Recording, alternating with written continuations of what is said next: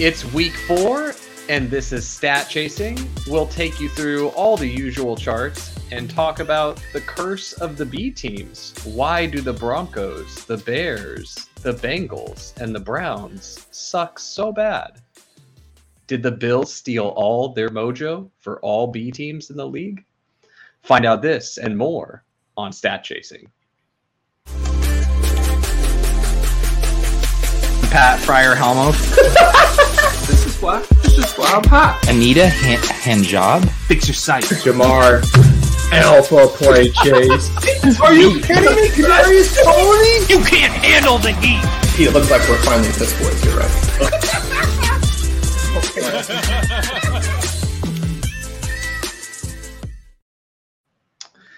Good evening, Drico. Hope you're doing well on this lovely I hope you didn't use Tuesday all evening. your prep time thinking of that intro, Zach. No, that one that was off the cuff, man. We're just going off the top of the dome here. How was week 4 for you? Pretty good. Obviously, a little bit down to reality or back down to earth for Laporta. One of my higher exposure players. Achan continuing to put up great numbers, so that's a big boost. Tracking about 23% advance rate quarter way through, which for considering all the young players I draft, like I've never been that high the start of the year. So that's a great start for me. Yeah. How about you? It was the week 4. I definitely came back down to earth. A lot of my my players that had been running really hot earlier, and I had some absurd advance rates earlier. I was like over 50% in the big board, which base rate for big board is 25%. That's 3 of 12, but still being 50% is absurd. And then Best Ball Mania is always like high 20s and low 30s. And I think in week 3, I was like low 30s or something when I had some crazy stuff go off. I think the Achan game kind of boosted me up a bit there. This week, I'm back down to like 25% across the portfolio between FFPC, Underdog, DK. So pretty pleased with the 25%. That's not counting the wonky advance rate stuff where you get like the 3 of 12 advance or more than that. Right. Just in the normal advance rate structure stuff. Yeah. It was an interesting week for some of the players that I was most excited for, some of my highest exposure guys, but I'm sure we'll get into all those here during the charts. Yeah. So that's a pretty firm instruction for me to get into these. So we start, as always, we start off with our QB passing efficiency and rushing production. So horizontal axis, we've got adjusted yards per attempt. Pretty straightforward. The adjustment is to boost touchdowns and take away for our punish interceptions. So pretty intuitive, like how well are they throwing the ball per attempt. We've got a touchdown rate, pretty straightforward, and then the size of the bubble of each player is their rushing yards per game. With this one over here and being represented about what 100 yards a game would look like. A lot of the guys are hanging out near, where they were in previous weeks. Right. Tua is still, blazing the trail as the most efficient quarterback. The looking like a very desirable quarterback to have in best ball, and excited about his prospects going forward. Josh Allen had his nuclear week that we were all waiting for this week, and got himself moving in the right direction on the charts. One that I thought was really interesting, and really I guess we can talk about these two in tandem because they're in a pretty similar spot for adjusted yards per attempt. But that's Baker Mayfield and Josh Dobbs. Though both of them were entirely free in best ball drafts all summer. Baker got drafted at least some. Josh Dobbs, I don't think got drafted hardly at all. I haven't looked at the underdog data on who was actually right. There's no chance he's drafted, just because he wasn't even on the Cardinals until like 2 weeks before the season. But obviously, lots of drafts do happen in that 2 weeks. So if you were in any Superflex drafts, maybe particularly the Superflex 2 on FFPC, with the benefit of that news, and you were taking Dobbs, that's a clear smash there. Yeah, the interesting thing about Dobbs is if you look at the size of his data point here, he's rushing a good bit, right? Like he's rivaling Jalen Hurts, not quite to the level of Anthony Richardson or Lamar Jackson, but he is a quarterback where rushing is a part of his game. So that's very intriguing. Definitely a guy that I'm interested in Resurrection, assuming that he's 280. He's on a 200 ADP. Okay, so very clear priority target there, right? Yeah, I would be smashing that. I feel pretty confident the market corrects that ADP. For sure. And really what you're playing for with him there is you're just saying Kyler doesn't get healthy this season. Or if he does, like they just don't play him. And that's risky. Oh, yeah. Sorry. That's a great point. I forgot about that.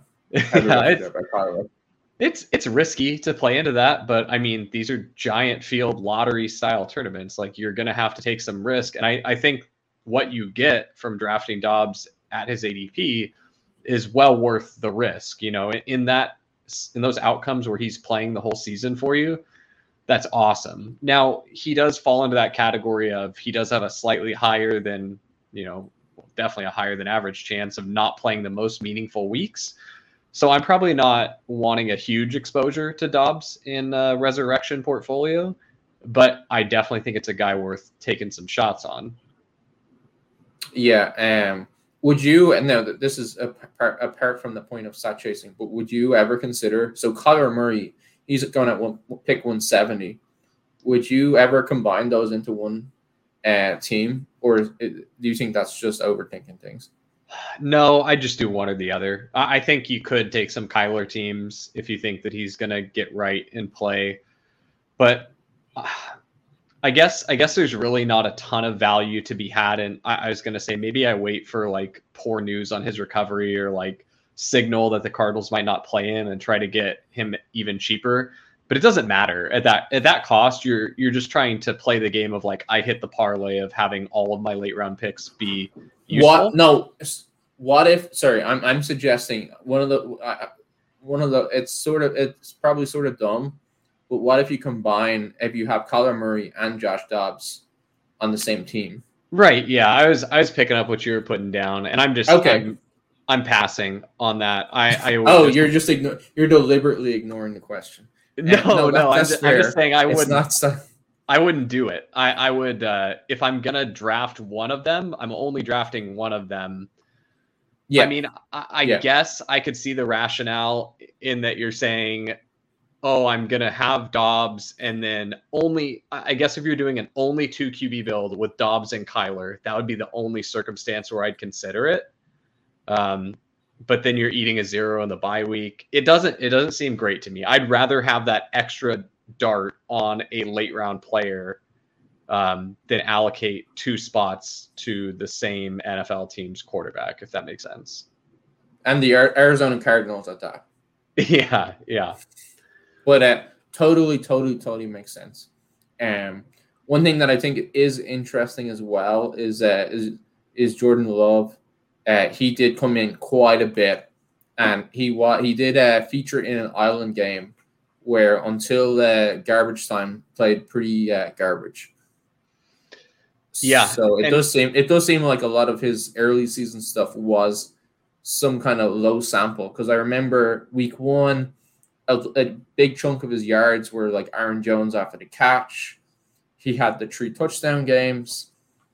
Definitely, I feel anyway that the Love stuff now is sort of proven out to be pretty conclusively that he's not better than a mediocre NFL quarterback, and he might be worse. I agree with that. And he had some of his weapons back this week. You didn't get full Aaron Jones usage. You didn't get full Christian Watson usage. But you had some snaps from them. And this was the worst the offenses looked, out of all the weeks. So, yeah, not super bullish on Love going forward. But definitely pick 108 in Resurrection. That seems way huge. too early. And see, that's just the market anchors a guy to, their prior from, week 2, week 3. And they're like, oh my gosh, he's crushing. Look how good he's doing. I think a big part of it is people are just like sorting by total fantasy points on the season and looking at guys. And they're like, oh my gosh, Jordan Love is QB7 or whatever. Mm-hmm. And they're like, well, I'm going to draft him early. But like rest of the season, Baker Mayfield or Jordan Love, who do you like? I think that's actually sort of close. Probably slight favorite Jordan Love, but like so slight. I think that even with some rough games, he'll hold on to his job much easier than Mayfield, and they're probably similar caliber players at this point, I think. Interesting. I think it's Baker going away, and I think he's a better passer than Love, and I think the bench risk for Baker Mayfield is like substantially lower than we initially had estimated. He's been playing well for these weeks. He's not just like stringing it together and like not getting himself benched. He's playing well. Correct. But do you think he's going to play? Do you think we've seen enough that we can just say that, hey, Baker Mayfield is going to have a good season this year? I would bet on that outcome more than I'd want to bet on the outcome of him not having a good season. He never has really had a great opportunity or a great situation to thrive his whole career. He's never had really his first competent offensive coordinator was Sean McVay, and he learned the playbook on the flight over, like that was it. He's never had the same offensive coordinator for more than a season. He was in the Hugh Jackson, awful situation. Like I think that he's been a victim of circumstance more than anything. And I don't think he's some world beater, but like, if you told me Baker Mayfield is about the same level of quarterback in the NFL as Jared Goff is by the end of this season, I wouldn't be super surprised by that. Yeah, but and so just to play devil's advocate a little bit here, I wouldn't have considered who's the quarterback you just said? I can't Jared remember. Goff. Jared Goff. I wouldn't be surprised if I wouldn't classify that as a particularly high bar. No, but I'm just saying, like, for fantasy relevant, this is a quarterback that we should be drafting. I mean, what did you say Baker's resurrection ADP is? It's probably super late. So Baker is 166. Yeah, so like, how are we taking Kyler Murray at the same spot as Baker Mayfield, and we're taking Jordan Love like 5 rounds ahead of Baker Mayfield? That doesn't make any sense. Oh, and yeah, also, in resurrection, I think they're super close. I think Love and Mayfield are really close. My argument isn't that like, it isn't necessarily that I know that Mayfield will play bad. Just like, I think that like if he's even if he's close to like an average player, and I think he's probably slightly below average, you do have these in-season variances where like they can have a stretch of bad games. And I guess I would be a little bit wary that Mayfield can weather that stretch without getting benched. Yeah, I'm looking at his PFF numbers for this week. I mean, I know he had a good week this week, but 78% completion percentage, 86.2 accuracy percent. Like he's putting the ball where it needs to be, and he's letting his good receivers, make plays. He's targeting Mike Evans and Chris Godwin. That's all we really want. Also, the reason I like it a lot for fantasy, to talk less from like an overall NFL perspective, is that offense is so concentrated, right? It's like, who the guys are, that it's going to be Mike Evans or Chris Godwin, and like you can probably throw a dart on Cade Otton to get some targets and maybe a random touchdown in the week that you need it, but like it's Mike Evans and Chris Godwin, and that's like all you really want to draft out of this offense. So Yeah, that makes sense for sure. I think that the bet of Baker Mayfield being good enough that he can sustain fantasy players is so clearly proven out, especially with the concentration that you talked about and how cheap they are, or where. I think that makes a lot of sense. But moving on from Baker, because this is not the Baker Mayfield podcast, this is stat chasing. Someone who is better than Baker Mayfield. I mean, we can just call it. He's Andrew Luck now. Basically, is CJ Stroud. He's been awesome. He's been very, very good. He's elevating the receivers around him. And to be fair to Nico Collins, he's never really had competent quarterback play for his entire career, but with CJ Stroud now and Nico Collins is delivering legitimate spike weeks, week winning performances. So that's really exciting. What are your thoughts on where does Stroud fall rest of season as a fantasy quarterback? I think that he's now basically a strong pocket passer and he's not a zero in the rushing game, but he doesn't add a lot. But he's a pretty strong pocket passer, and so with that, you will definitely get games like we've had where extremely efficient, extremely productive, and his receivers score points, and that definitely. But I think we've said this. We've been saying this a while, or ever since we started the podcast this season. Texans players are strong targets. I do note that the market has reacted pretty strongly to that.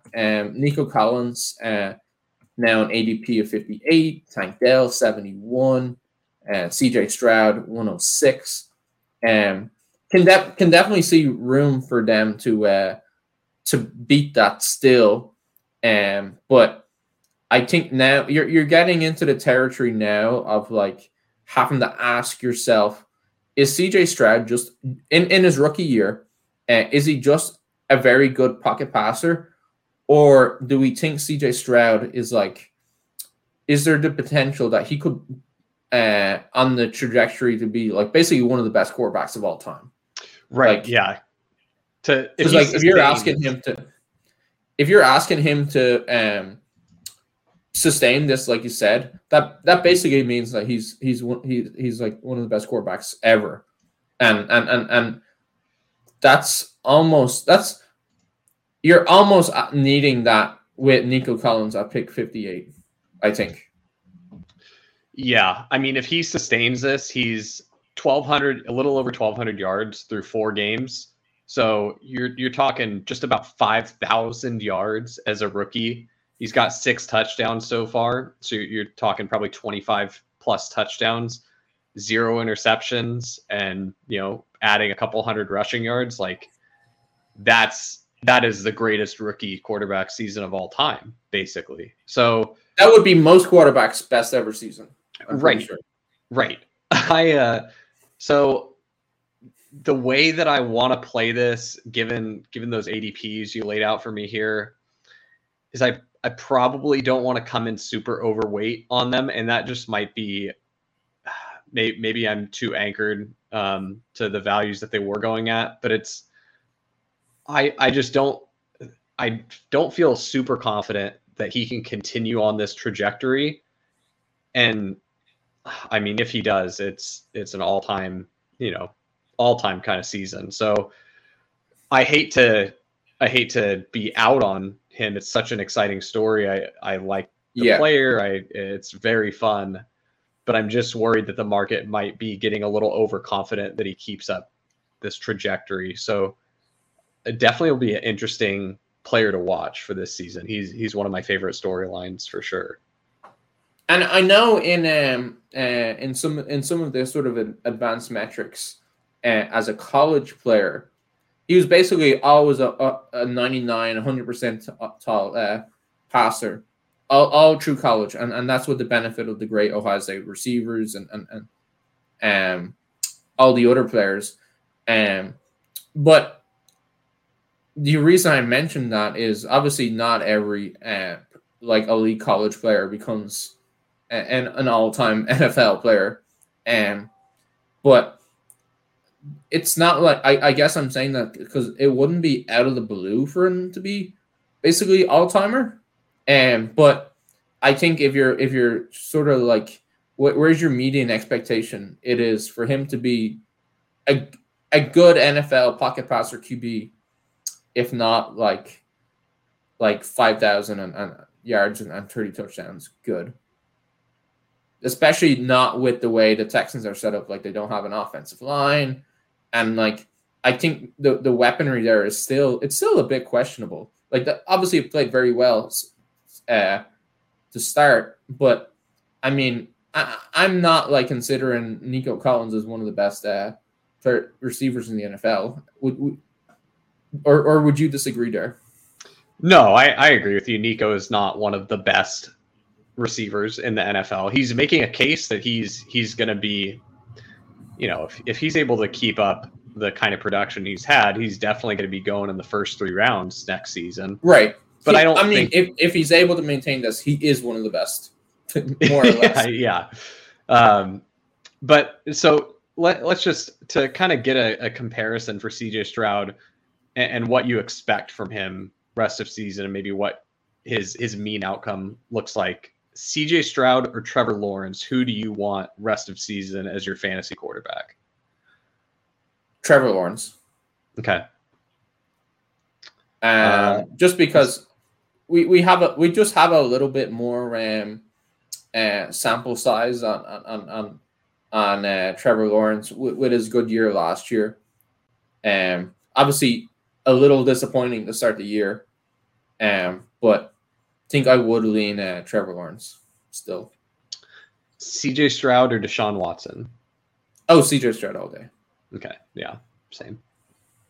Were there any other quarterbacks? I feel like we didn't talk about a ton here, but the only other one that was a major mover is Justin Fields. And I feel like that's a little bit of an outlier because it was against the Broncos. And the Broncos defense looks like the spot to target this season. You know, I'm certainly going to be trying to target Broncos defense for as long as until they prove otherwise. The Broncos defense is who I want my players playing against.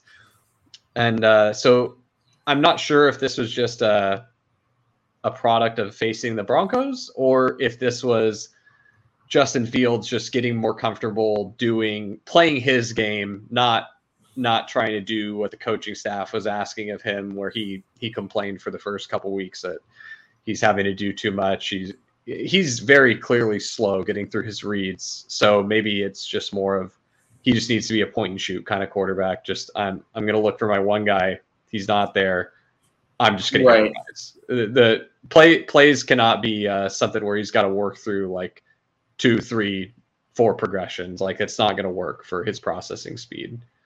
So I don't know if that's noise from this week or if it's going to be that they've more or less had a get right spot here and they kind of know now what's going to be a little more effective for him going forward. What do you think about that?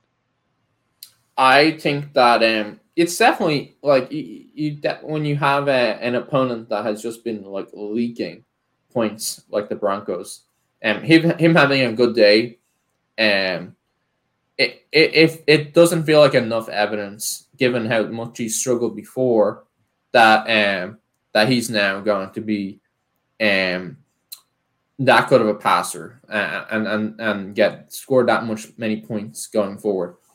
I think the main path to Justin Fields' fantasy production is him rushing more often than he has been, and I think that's probably still likely to happen. So I'm definitely interested in Fields at a discount. Let me look up at his ADP. His ADP in Resurrection is now 87. That's Fields versus Stroud would be like a legitimate decision. Yeah. In fact, you'd have to be like consciously taking Fields over Stroud if you were just going on ADP. Right Do you now, think that's he's like close? 2 rounds ahead of Stroud. And I think the only risk I think is that like when they've been asked, hey, are you committed now to Fields as your starter going forward? It does seem like they've been a little bit hesitant to say that, but I think with the potential for the massive rushing upside that you get from Fields, that does put him ahead of Stroud. Stroud is probably is definitely or seems quite likely to be a better player. But the rushing production that you can get from Fields, it's just rushing as a quarterback. It's just get so many more points than unless you're Peyton Manning as a passer. It's so hard for the pocket passers to outproduce in fantasy the rushing guys. Yeah, absolutely. One other guy that I wanted to note before we move on from quarterbacks, the Derek Carr injury, and we'll see the trickle down effects of this in the next couple charts. But the Derek Carr injury looked like it really hampered his ability to actually deliver the ball downfield accurately. I know Olave had just a gang of air yards. He's like 154 air yards this week, but just couldn't connect, couldn't put it on him accurately. He had some intermediate. I watched the game. He had some intermediate passes where he was able to find Michael Thomas in the intermediate and had some Rashid Shaheed stuff that worked out. But a lot of it was just the little dink and dunk underneath stuff. I'm concerned this continues for a couple weeks. Just if it's a AC joint sprain, I believe that's what it was. Is that correct? Yeah, that sounds right. But if that's what it is, I think that's going to be a couple week kind of injury, and so I would be a little hesitant in investing specifically in the receiver. I mean, really just any receiving option on the Saints that's operating beyond the very, very short areas of the field for the next few weeks, especially as like a ceiling play. You might be able to get some moderate production from Michael Thomas and Alvin Kamara and stuff like that, but I'm less excited about Olave for the next couple weeks. So I think it's an AC joint sprain. We're just entering week 5 this week, and then the following week will be week 6, the first week of resurrection, and then week 7, and so on and so forth. So, I mean, maybe I'm leading the witness here, but I think that there's enough of a chance that he's that Carr is rested or recovered from this injury, this shoulder injury, to maybe make the overall seasonal impact on Olave pretty minimal. Or would you disagree? In the context of resurrection, I think the way that I would be playing it, I haven't. Who do the Saints play this week? Do you have that off the top of your head? I do not know that off the top of my head. Okay. But it's the week after this that it's the Buccaneers. No, the Buccaneers who they played already. It's the Patriots. Okay, so what I think I want to do for Carr is I want to draft no Carr right now for this week. I want to wait until they play the Patriots. He is not able to push the ball downfield again. He puts up a lackluster fantasy performance. Yeah. And then I want to load up as much Saints as I'm trying to have in my portfolio. If I'm trying to be even with the field, I'm trying to get even with the field. If I'm trying to be over, I'm getting over. But I'm doing that after this next week because I'm willing to make the bet that it's a game that the market overreacts to. And you get those 2 data points strung together back to back of bad passing game for Derek Carr and bad game for Chris Olave. You get some maybe a little 4th round Chris Olave. That sounds pretty enticing to me. So I think that's the way that I'm playing Carr for resurrection. That makes sense for sure. And then obviously probably wouldn't be starting a Carr in like sort of season long stuff anyway. But are you benching Olave this week? I really hate benching I had a team where I had the decision. I believe my options were, it was AJ Brown, Christian Kirk, Keenan Allen, Garrett Wilson last week. I could only start 3 of them. And I ended up benching Garrett Wilson, and I just absolutely hate doing stuff like that. I just want to, usually I don't even care that the quarterback situation's bad or the matchup is bad or whatever. I want to play my studs. And, but I benched Garrett Wilson, and going into that game against the Chiefs, I was feeling pretty good about it. You know, Christian Kirk got a ton of targets. Keenan Allen, like, I was never benching Keenan after what he's done, and with Eckler still out, even though it was a little bit of a down week for him, he kind of saved it with the touchdown. Of course, AJ Brown has that explosion game, so I'm feeling like the smartest man in the world. And then Zach Wilson comes out; he's a competent quarterback, and I think all that chewing out he got on the sideline from Garrett Wilson in the last week, he's like, dude, you need to get me the ball. And I believe that had a lasting effect on the young man, because he was very focused on getting the ball to Garrett Wilson. So a little encouraging going forward there.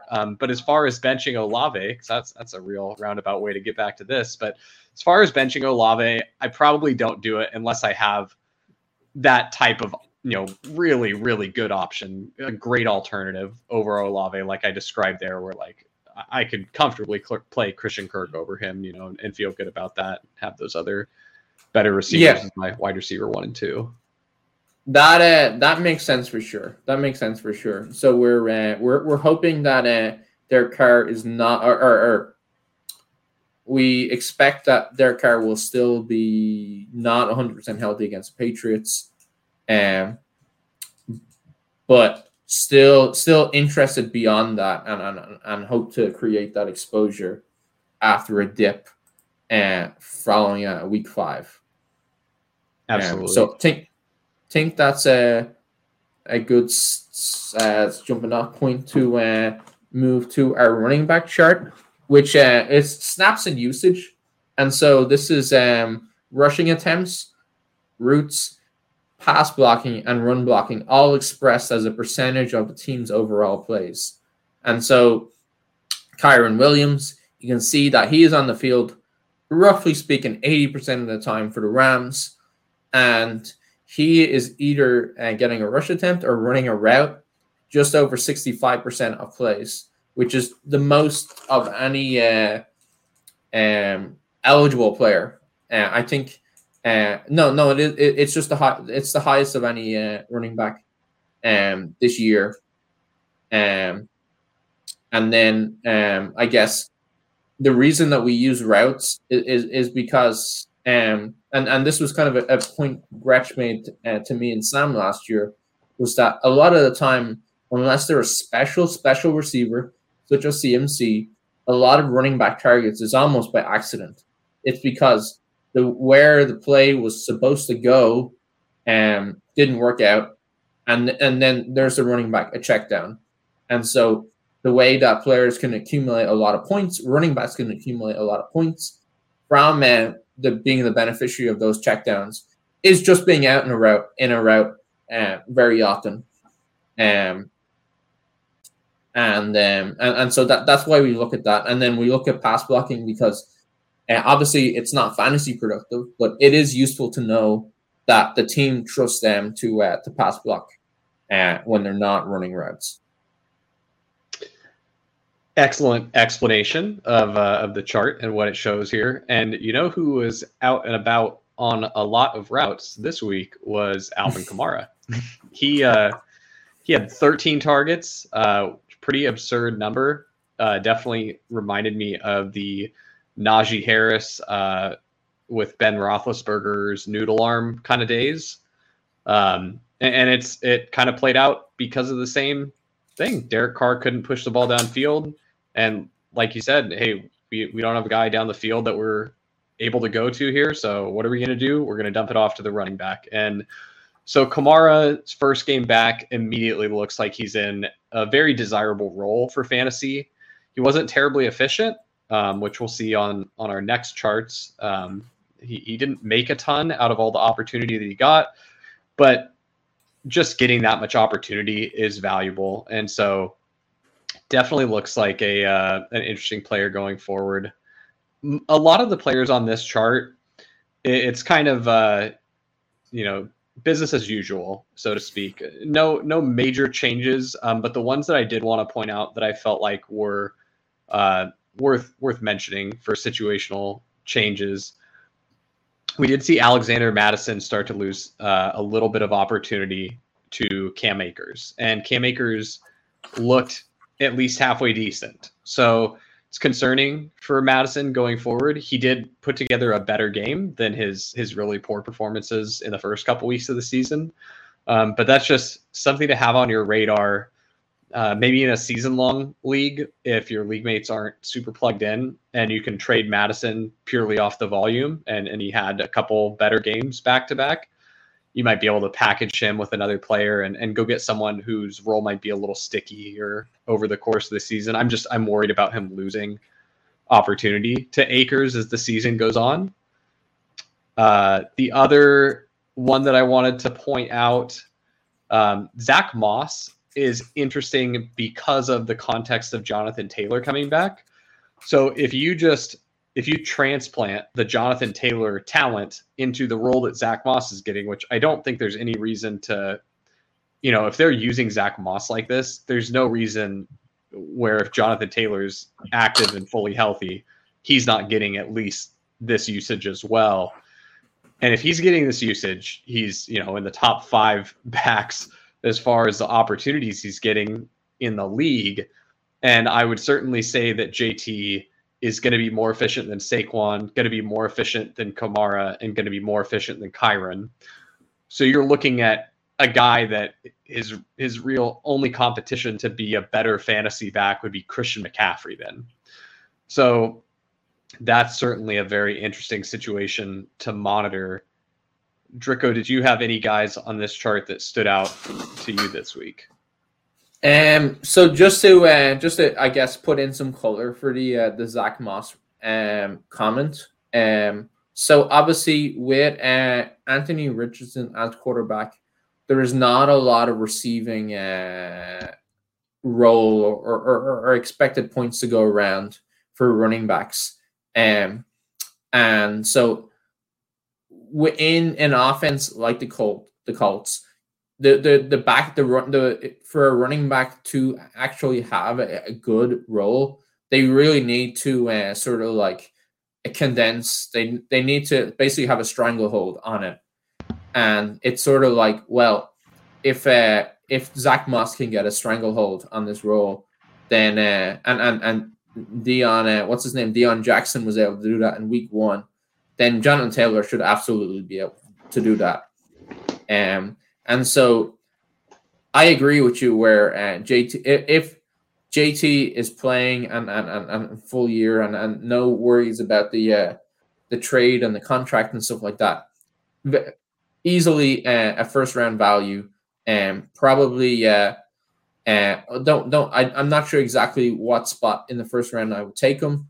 Haven't gone through it player by player, but easily first round value there, and wouldn't because we're expecting it to be so condensed, would not worry so much about how do I say it, about the lack of targets for Zach Moss and for running backs generally in mobile quarterback offenses, just because of that, just because of how condensed it has been and how good JT has been.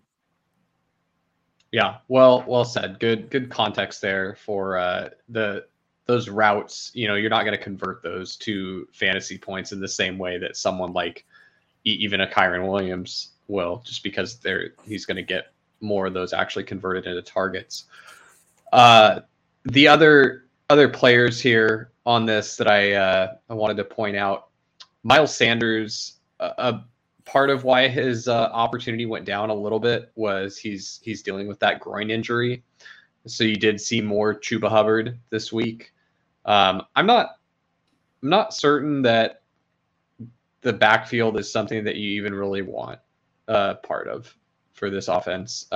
Gretsch talked about this offseason where he was saying there's going to be more of these haves and have-nots in the NFL, where there's going to be teams where there's just a lot of fantasy goodness to go around because they're good offenses, they're producing a lot, and there's going to be teams where you just don't really want a part of it. And I think the Panthers are really shaping up to be a team that I don't want a part of.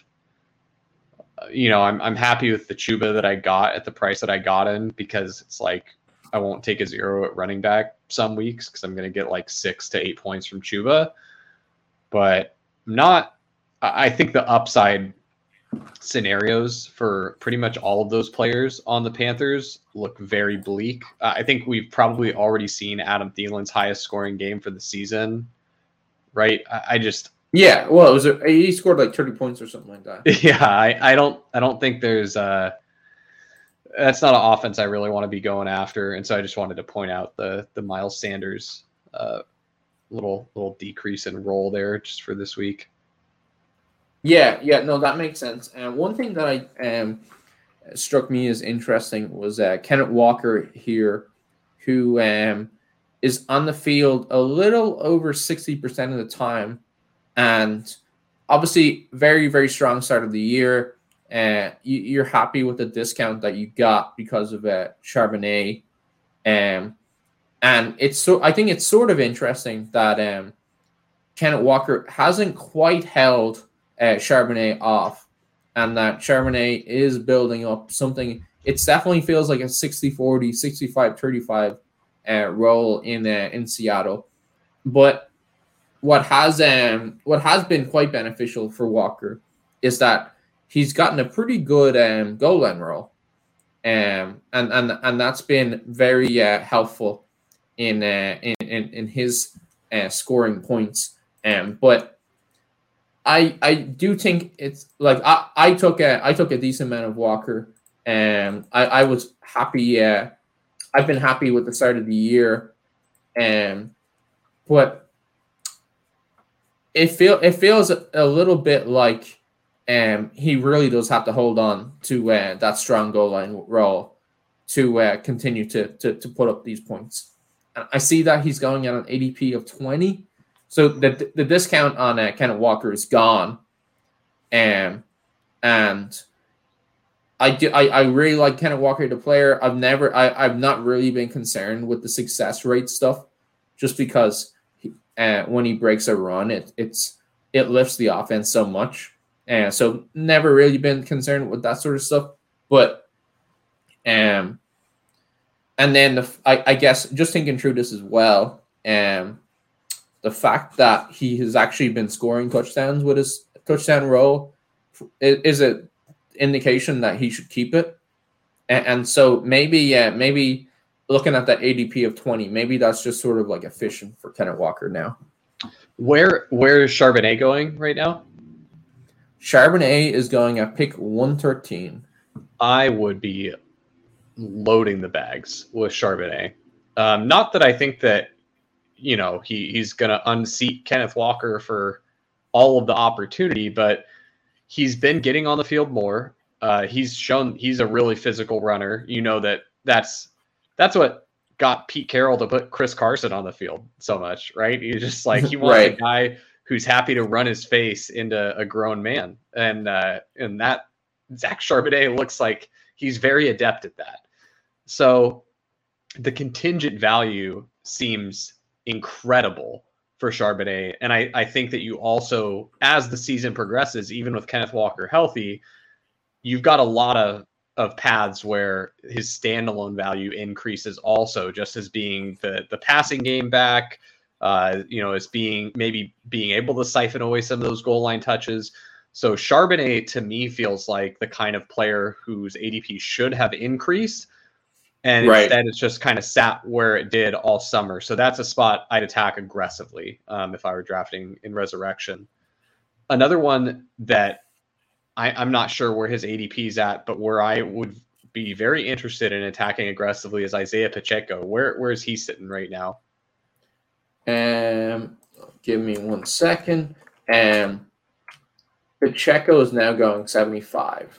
Oh So man, slightly I'm smashing that. I'm pretty much hitting it all the way until like 50. I think would be efficient, because what you're looking at is you're looking at a back who's starting to. He's never going to consolidate all the work in that offense. They're gonna use McKinnon still.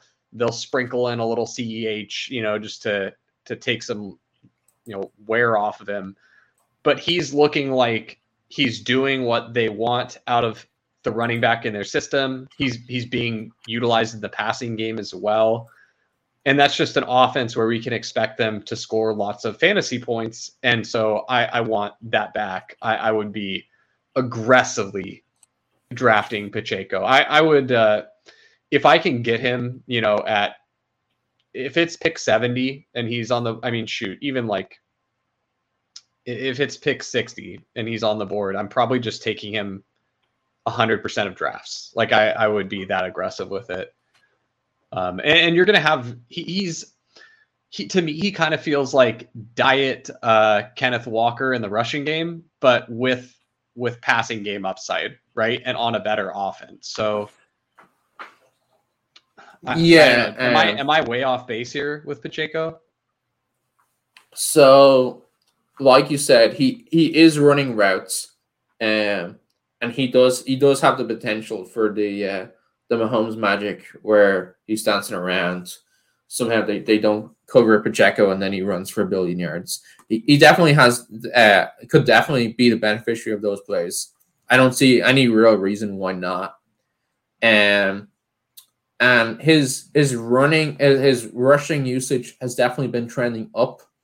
And I just see here that he obviously had 115 rushing yards. That was a Sunday night, and expected rushing yards of 84. So definitely got usage there.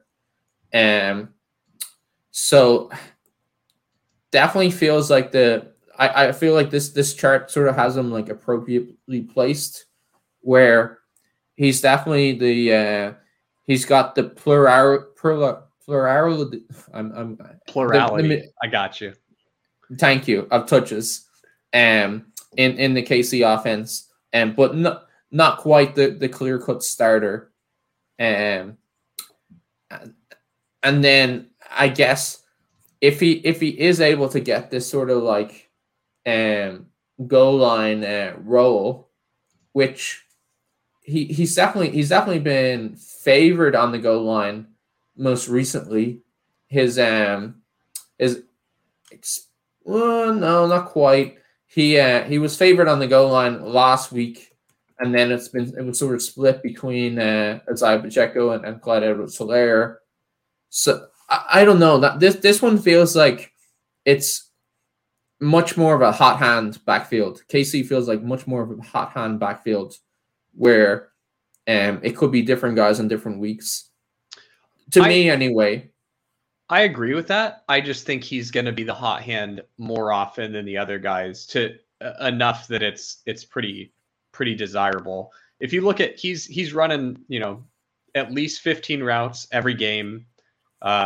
He's had 4 receptions, 1 reception, 2 receptions, 3 receptions. So he's consistently involved in the passing game. He's elusive. His elusive rating has been fantastic the last 2 weeks, and his attempts have climbed every week. 8 attempts week 1, 12 week 2, 15 week 3, 20 in week 4. He's avoiding tackles at a high rate too. 8 avoided tackles week 3, 5 avoided tackles week 4. To me, it's just this is why people were excited to draft him last season, and we started to see it come on down the stretch. And I think the lower usage in the first couple weeks might have been a factor of him not being fully healthy. He had those injuries he was dealing with through camp and coming into the season. I think we might see him. I agree with you. It's going to be a high hand situation. There will be weeks where McKinnon's the guy. I don't think there's going to be many weeks where CEH is the guy. CEH might be annoying and rob you of a touchdown here or there, but I think it's going to be, if I had to put my chips on one back in this backfield, it's going to be Pacheco. And I feel like that price is not you're not capturing the upside correctly with that price. You know, the That's good fair. outcomes for him are very good. Casey are a kingmaker at running back every year. Or not every year, almost every year. There's a KC running back that scores 30 points a game in the most crucial weeks. And if it is Pacheco, then 74 is not nearly high enough for that outcome. So I definitely get what you're saying. My hesitancy has always been like to pay for the expensive KC back, especially when I'm not like in love with their talent. But totally agree. There are definitely outcomes where he is scoring a shit ton of points every week, and 74 is just a smash price for him. So where does James Cook go relative to Pacheco? Because that's one that I think is worth comparing. Yeah, no, that is a good comparison. 1 second. Because Cook also has that annoying aspect of the backfield where it's not just the backs for him, it's also his quarterback will steal some goal line stuff. And then you have Latavius Murray inexplicably taking a bunch of routes this week. And, you know, you have Damian Harris who will work in on the goal line, and he's also taking routes. So James Cook is going 2 rounds ahead of Pacheco at pick 51. Seems like an incredible arbitrage opportunity to me. I would both great offenses, both, you know, backfields where you're going to have some frustration, you know, in some weeks where your guy, you know, your Pacheco, your James Cook gets some work vultured or doesn't get everything you think he should. But I'd be aggressively hitting Pacheco until the market corrects on that. Yeah, that makes sense. I mean, I'm not loving James Cook at pick 50 there, or like the start of the 5th round. So it's definitely very difficult for me to argue that he's a better pick than Pacheco, 2 rounds ahead of him. But to me, that's almost like James Cook is just too expensive. Gotcha. Anyone else on this chart, or should we move to the backups here? Yeah, let's. I think we should move on to the backups here. So same chart, except this time we're at the 25 to 40% routes plus rush attempts. So like sort of like your backups, but still playing a not substantial but meaningful amount of snaps. Yeah. The Broncos backfield going to be frustrating with the Javonte Williams injury. You're just going to end up, you're going to get Jaleel McLaughlin opportunities, and the Javonte injury didn't sound overly serious. He's going to miss a ton of time, but I bet you the team's real careful with him coming back, right? You've already got the knee that you're going to be concerned about. You don't want any compensation injuries. You want to protect your player. So I would anticipate that this backfield just becomes a 3-headed monster, really unfun for fantasy.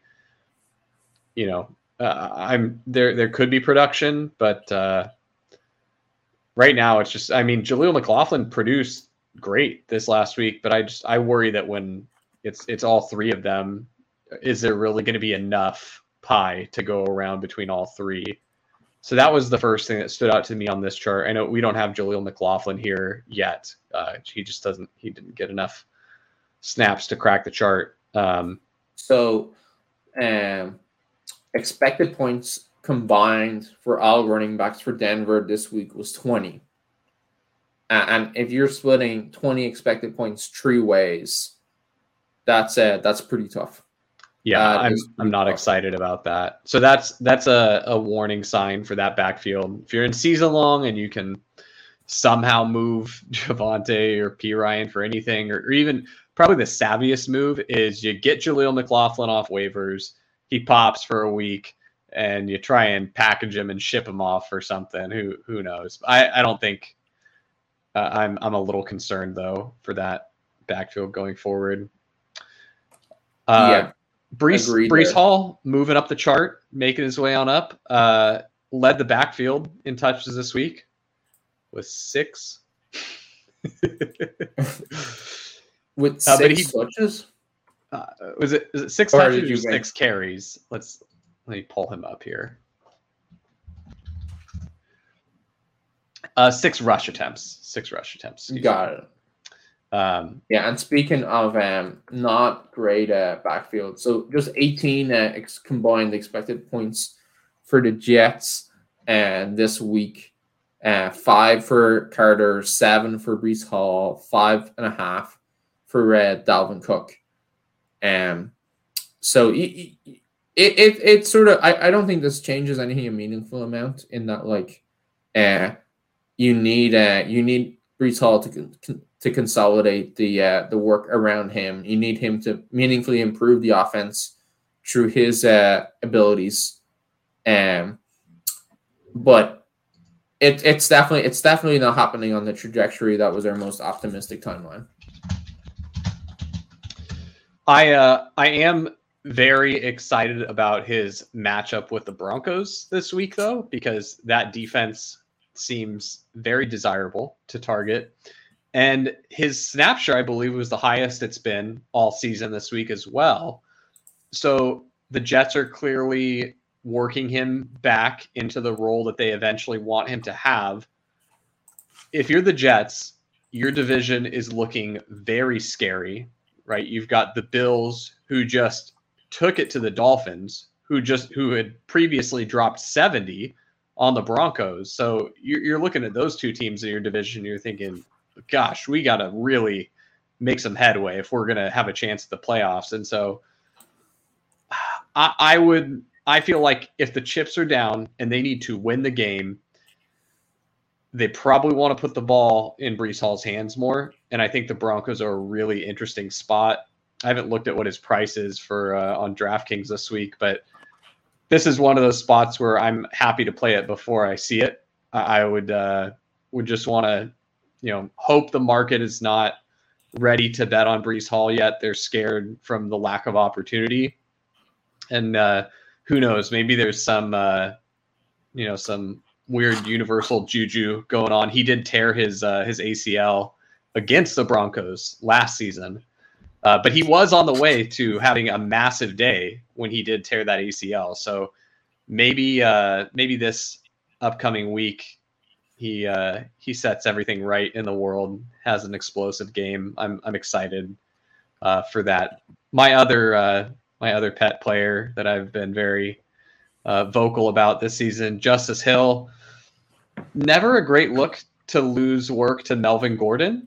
It's pretty bad sign. The only optimistic thing you can tell yourself about Justice Hill is the competition is still poor. It's still Gus Edwards and Melvin Gordon, and maybe he just wasn't 100% yet coming off the turf toe. If it was actually turf toe, which I don't think they explicitly said it was turf toe, just said it was a toe injury. But if it was turf toe, that kind of injury can linger for a while. So maybe he just wasn't 100%. They only gave him 3 carries.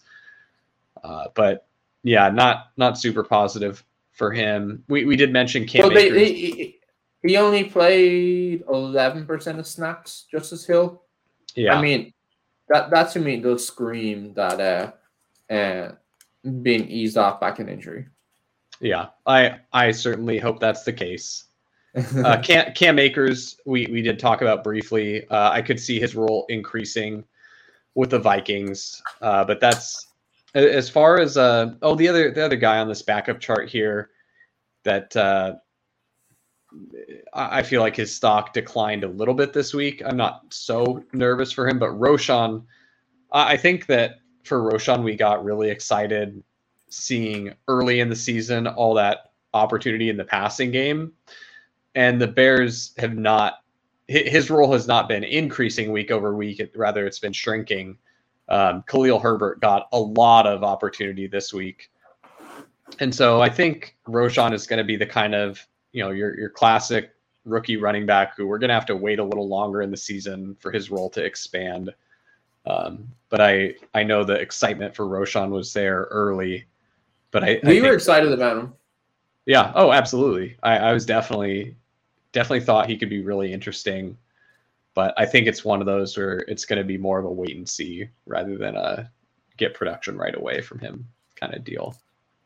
Right. And Devon, the other thing that we should mention, Dejan Achan, obviously moving up this chart. If we were to look at just his just week 4, he was on the field 66% of snaps, and 50% of the Dolphins' plays were passes where Achan was running a route. So don't know what that, not quite sure what that is in terms of like his route participation rate, but super high. Does feel like that there's a decent chance that he's their clear passing down back going forward, which like, oh baby, like that would be pretty nuts. Yeah, he's looking like, of all the rookie running backs, he's the largest win rookie running back that you could have drafted. So he had a 68% route share last week. Yeah, he looks like a smash through and through. That he's one of those players. What's his resurrection ADP at? Probably not high. Well, I should look at it before I make that comment. But probably not high. His resurrection ADP is 40. Oh, okay. I was gonna say 40 would be like if he's not 40, I'm hammering it. But right, it does seem the market did a good enough job. I guess that's what happens when you drop a 4 touchdown game. Right, and super highly visible performance, and like something that's going to be under the microscope. So it makes sense that the market will be about right there. Yeah, the market got that pretty close to right. I think we're good to move on to the next chart. Yeah. We lingered quite a while on some early ones here. I think we can sort of breeze through the expected points chart as well, because we hit on so many of the points we'd have wanted to make. This is my job to explain these charts. I forgot about that. So this is the running back expected points and efficiency chart. On the horizontal axis, we've got rushing expected points. And on the vertical axis, we've got receiving expected points. And then these sort of dotted red lines, they kind of like mark the areas of like total expected points. So you can see here on the very right, anywhere in here, they had more than 20 expected points, and then 15 to 20. So just for example, David Montgomery had 16 expected rushing points per game, expected points from rushing per game, and then 2 or just under 2 from receiving. And so he's around 18, and that's why he lands in this 15 to 20 chart. And then we have 10 to 15, we have 6 to 10, and then finally 0 to 5. Yeah, a couple guys I wanted to point out here. We did see Keyshawn Vaughn seem like he's emerging as the number 2 in Tampa Bay. So all of my Sean Tucker big board shares are officially dead. That is a good amount of money I have lit on fire. I'm not super interested in the Tampa Bay running game, though. Rachaad White hasn't been very efficient. If they go cheap enough, if White goes cheap enough in resurrection, it's like an innings eater kind of player. You know, it's like a better version of Chuba Hubbard. You know, you're not going to take a 0 because you have Rachaad White in there getting, his 3 yards a carry or whatever he does. But his expected fantasy points, I would say probably come down. I don't think he's going to be able to maintain that share of the workload with how inefficient he's being. I think they probably work Keyshawn Vaughn in a tiny bit. It's just going to be one of those things where the pie is not big enough to really want that running back or want that backfield unless you're getting it pretty cheap. So I think Rachaad White is interesting in that his resurrection ADP is 82, and it's somebody like we're saying, he's in the what you call it, 15 expected points per game, and even I definitely don't want to catch a falling knife. I've never been or I try really hard to not be that type of drafter. But I think that is interesting in that, like, 15 expected points at an ADP of 80, and that's something where I find it quite challenging to value. But you said he's ADP 82. Pacheco was 75. Is that right? Yep. Are you going to tell me that Pacheco has more expected points? No, they're right on each other. But okay. For me, it's yeah, you're right there. Yeah, that's ships in the night right there. That is I see Pacheco moving on up, and I see Rachaad White as moving on down. So I'm Pacheco over White every day. I would, if it means that I have to have 0% Rachaad White to have more Pacheco, right. I am sleeping like a baby with my 0% Rachaad White, right? Yeah, I definitely get what you're saying for sure. And it's like, do I want White more than Pacheco? No, I don't. And it's interesting seeing Pacheco here in the 15 expected points category too, which is sort of like eye-opening for me. And if I guess this definitely speaks to what you were saying, where if he's playing for the Chiefs, if he's getting these expected points, and he's going to be picked 75, I think I'm going to capitulate and say you were definitely right on that one. I'm glad you came around on Pacheco. Another guy right in. I swear I'm not just picking guys dead in the middle of the chart, but it's a guy I wanted to talk about is Joe Mixon. That one. What's his resurrection ADP? Because if it's not like it should also be like I'd take Pacheco over Joe Mixon, every day and twice on Sundays. He probably Joe Mixon and Rachaad White are the same thing. They're just their volume in a bad offense, right? And like so Mixon is 53. So yeah, I'll be 0% Mixon then, literally 0%. I'd never touch it. They might be the same age though. That's. Mixon and White. I'm joking. I think Rachaad White was like an old rookie. He was an older prospect, but like I'll have 0% Mixon there. That's just not. It's not for me. That makes sense for sure. I think that definitely seems like a bad pick for sure.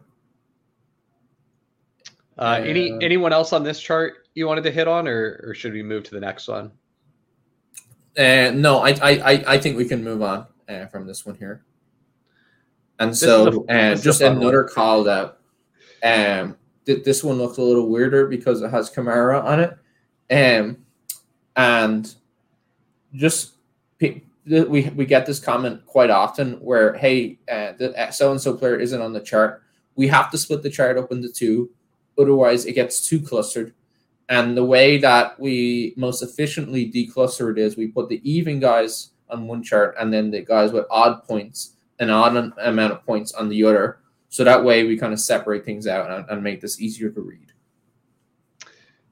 And as far as making it harder to read, I've decided to just scale the chart to the highest amount of expected fantasy points for both the rushing and receiving axes here. And Alvin Kamara, with his 13 targets this week, had quite a bit of expected receiving points. You can see him up there above 20. He wasn't terribly efficient with it, which is why his little circle is so small. The larger the circle, the more efficient the player is with their opportunities. And so you're seeing Kamara's getting this elite role. His expected points are very high. We saw in the usage charts, he's among the top backs in the league as far as his role, but he's not terribly efficient. So the way that I'm digesting this is there's probably a decent chunk of the outcomes where Kamara is just a pretty good pick to have this year, where he, the role that you got for the cost you paid is could very well be a steal.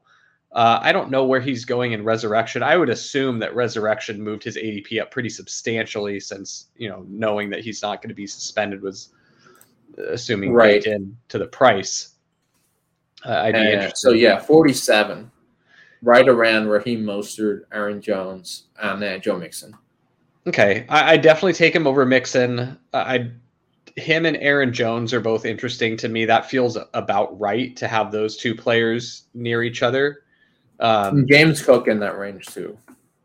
Yeah, I'm probably leaning Cook there because, again, the whole ships in the night thing, not to overuse it, but I feel like if anything, Kamara's role can only really decrease from here. And it's not like we don't have any reason to think that it could decrease. He was bad last year. He lost work to David Johnson and Mark Ingram. Like, those players are not taking NFL snaps this year for a reason, right? He was not good last year. In this first game, he wasn't super efficient. I guess what I'm saying is there's a good chunk of outcomes where he just does enough to hold on to the role, and the role's really good, and he's just good because he's the guy getting the role. Kind of like Kyren Williams, right? Like, Kyron's not anything particularly special, but he's getting a crazy role, right? And so I think that's what you're looking at for Kamara. When it's a win, that's what you get. He just gets the role. When it's a loss, when Kamara starts losing some of this work, you've got a very intriguing opportunity here because someone's got to take the carries. Now, prior to him coming back, Jamal Williams didn't do too much with it. Tony Jones Jr. didn't do a ton with it, and Kendra didn't do a ton with his opportunity. But I've got to think that what we saw in the first few weeks, there's no way that the rushing game for this offense is that poor. So I feel like this is an opportunity where if people are going to, I'm never going to be super excited to buy Jamal Williams, but if Jamal Williams is free in Resurrection, I might take a crack there. I'm still probably going to just lose money on Kendra though, and just I would assume that Kendra is mostly free as well, and that's probably the way that I'd want to still play this offense. But yeah, I felt like it was Kendra is pick 180. I just need to not draft Resurrection because I'm going to lose so much money on Kendre Miller. I think with the Kamara stuff, it's a lot more intuitive than it looks. Or this is like one of those stupid situations. And half of Kamara and 47% of Kamara's routes was he got targeted. He had negative 20 air yards, and he had like 33 actual receiving yards. So he was basically being targeted, let's say 4 yards, or minus, let's say -2, yeah. Say -2 yards in the backfield, and then getting back to 3 yards beyond the line of scrimmage. So something like that, or maybe even less, like 1 yard beyond the line of scrimmage, 2 or so. Anyway, it's very clear that they did not have a functional passing offense, and we're blaming on the injury, and then the defense probably did know, hey, they're just going to choke it down. Like, so this is definitely a strange week that I wouldn't expect to see too often. But so that means I'm completely writing off this target. Obviously, I'm writing off the target number. It's bananas. It's not going to happen again. I'm probably expecting a little bit better efficiency, but we have seen this ongoing decline in Kamara's skill set as a run after the catch receiver, but there's definitely a chance where he's like still a serviceable NFL route runner as a running back and can make plays. But I do think at a pick 50, it's just too rich for what you're getting there. Yeah, I think you're right there. I probably was being a little too friendly to Kamara at that ADP just because I have none of him in my normal best ball drafts, and I didn't want to let my bias of not having any of him bury him. But he has been bad. I don't think he's all of a sudden, found the fountain of youth and going to look like, the Alvin Kamara of yesteryear or yesteryears, So that's probably that's better analysis than I gave there. Moving on from Kamara. No, I don't think better. Just different flavor. moving on from Kamara, we see Swift. He's gonna eventually. He's almost broken into that 15 to 20 fantasy point band there. I think he gets there. I think the Eagles they've shown that they realize that Swift is the better option to Gainwell. I think it's what it's going to shake out as is Swift is that primary back. He's going to get the Miles Sanders level work that Sanders got last year, possibly even a little bit more. He has been utilized in the passing game, a little more than Sanders was as well. And so I think that we see the most painful thing to me is this offseason when people started hyping Kenny Gainwell. I was saying, we did this last year. We got signal last year that, the coaching staff loves Kenny Gainwell. They're wearing Kenny Gainwell t-shirts at press conferences.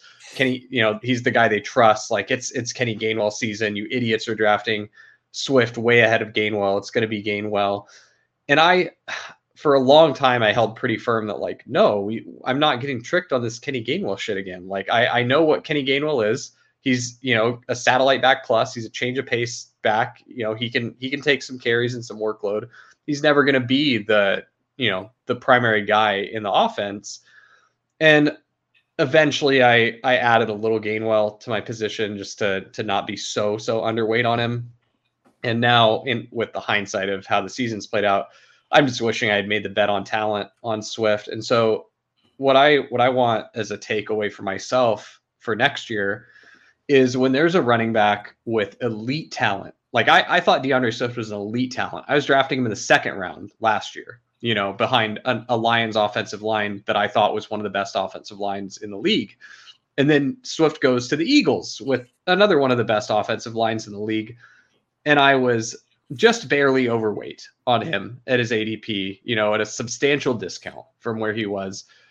And so if I ever get an opportunity like that again, where the market severely discounts a guy because a run out for a particular season was poor, and his opportunity could change, I'm just going to be really aggressive and hammer it and bet on the talent again. And so I wanted to say that to not only remind myself, but hopefully give some other people some alpha for next season if we get situations like this in the future. And I think very often draft season does give us opportunities to bet on discounted talent because they don't like whatever. They don't like the points. They think some coaching, and they think the situation is bad. And I think we will definitely get opportunities like that time and time again. And sometimes you just get your face smashed in and people call you an idiot. Like what kind of idiot didn't realize that Swift just pisses off his coaches, doesn't understand how to run behind an O-line, won't take his block. That was all stuff that was definitely out there. And I think it's really hard to ignore. And I found it difficult to ignore at times. I ended up probably slightly more overweight than you did. But I'm at 16.5%. But in hindsight, I'm like, why didn't I have so much more? This is such a clear spot. But stuff like that can be really, really difficult to ignore, I think. And just on Swift himself, so he's gonna pick 30 now, which I think is slightly too cheap. I think he should be a second round back, I think. But definitely happy to bet on him in the middle of the third. He's last 2 weeks, he's had an average of 9.5 expected points from the running game and expected 5 from receiving game. So actually sort of pretty balanced as in terms of like rushing as a receiver, and very efficient with his carries. And what is sort of interesting is that he's ran bad on touchdowns. So he's ran just about one touchdown less than expected. And so like if you sort of like expect efficiency from Swift, he could be even better than he's been playing in the last couple of weeks. Yeah. Aaron in the chat has a good point. He said, I mean, that coaching staff did not trust or like Swift unless we want to consider he was indeed hurt those times. I mean, we certainly know he was hurt last season.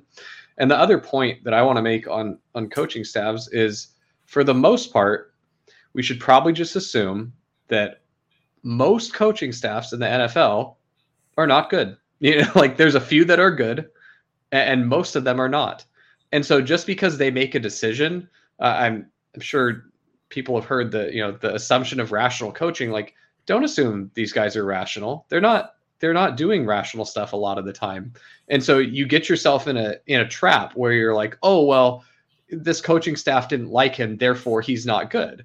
And so instead it's just, hey, let's not take the signal of what the coaching staff is telling us. And I think I mentioned this on this show earlier in this year, unless a team has really demonstrated for me that they are like significantly above average, they have a very talented staff in a specific area. Like I mentioned the Steelers and, evaluating wide receiver talent, then that's something where I'm willing to lean into that narrative and say, I trust the Steelers to draft good wide receivers. I'll take some shots on Calvin Austin because they liked him.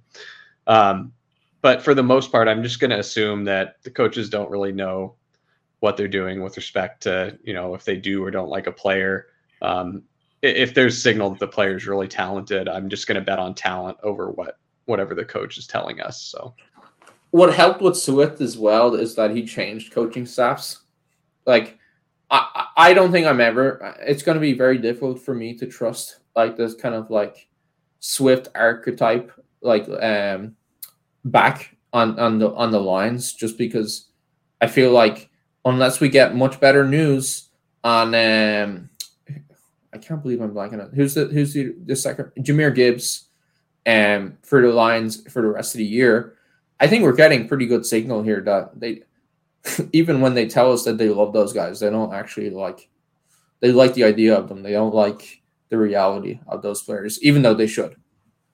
Yeah, no, they were happy to throw away, an early first round pick on a guy that they're not going to give anywhere near the opportunity to that he deserves. If you're going to spend that much on a guy, that better be like a core part of your offense. You think he's a true difference maker. He's the engine. And they're just not using him that way because they're not all that sharp.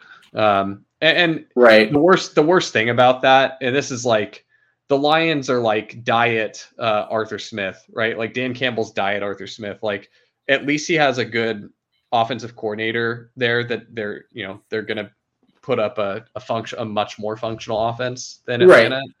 Right.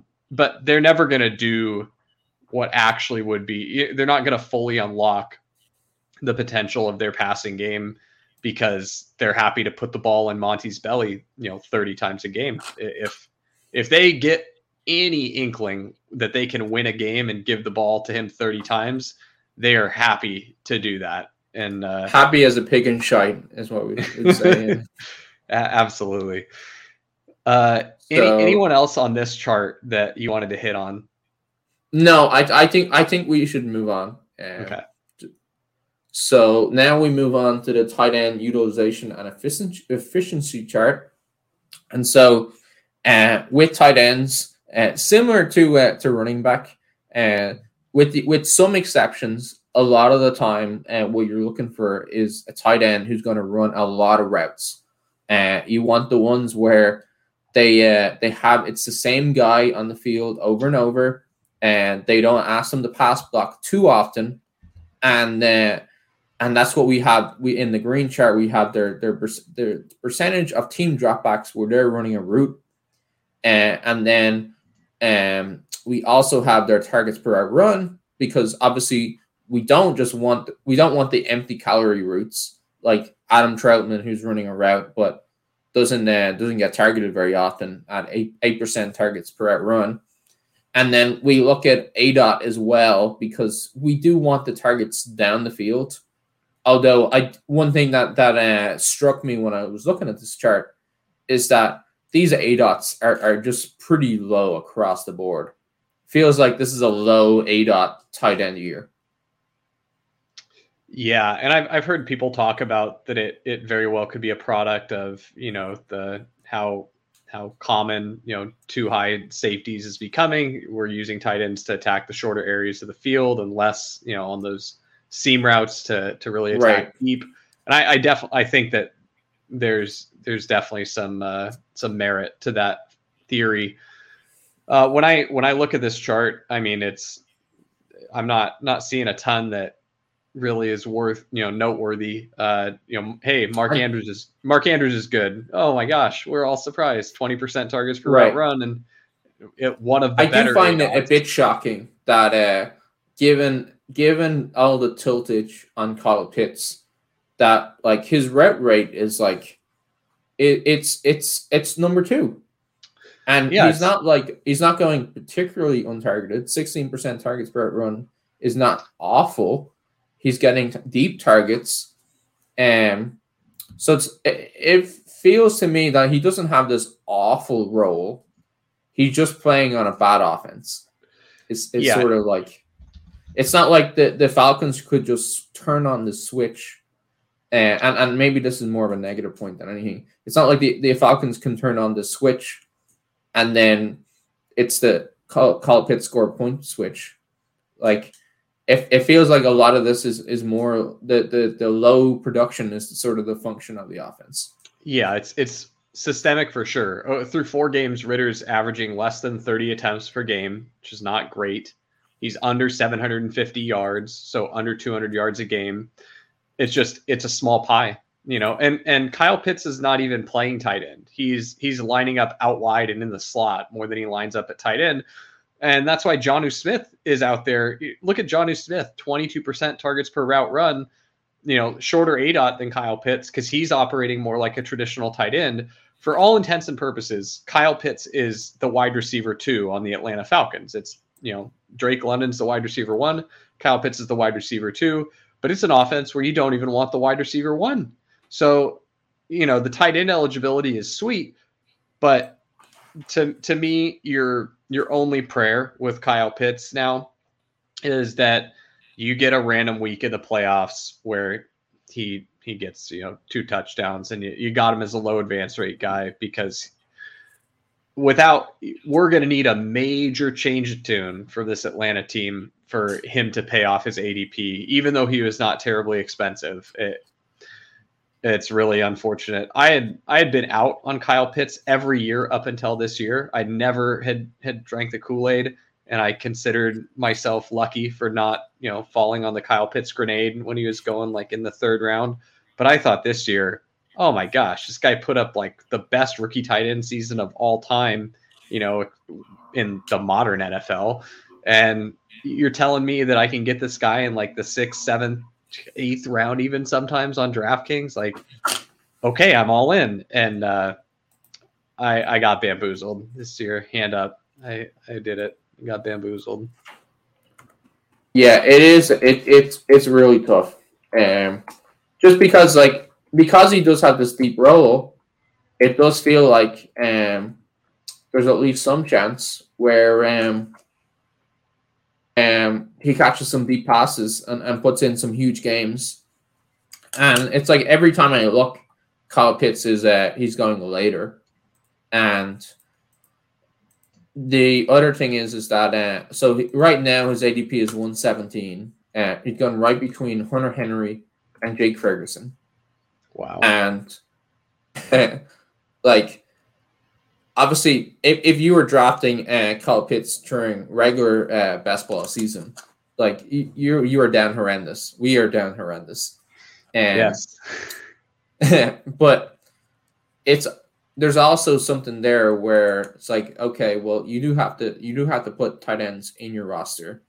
and he's going in a range now where the scoring is so anemic for tight ends, that it's like, even with the bad Kyle Pitts games, like, so what? He's a tight end. He's going in the anemic tight end range. Where has Sam Laporta's ADP moved to? Sam Laporta is now 52, and he is a tight end 4 by ADP, ahead of George Kittle, ahead of Darren Waller, which is pretty appropriate. Yeah, that's appropriate. Yeah, let's talk about Darren Waller for a little bit. Is that let's just say it's the 12th round, pick 140.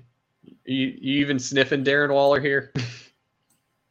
The 12th round, 140. Yeah, I think so.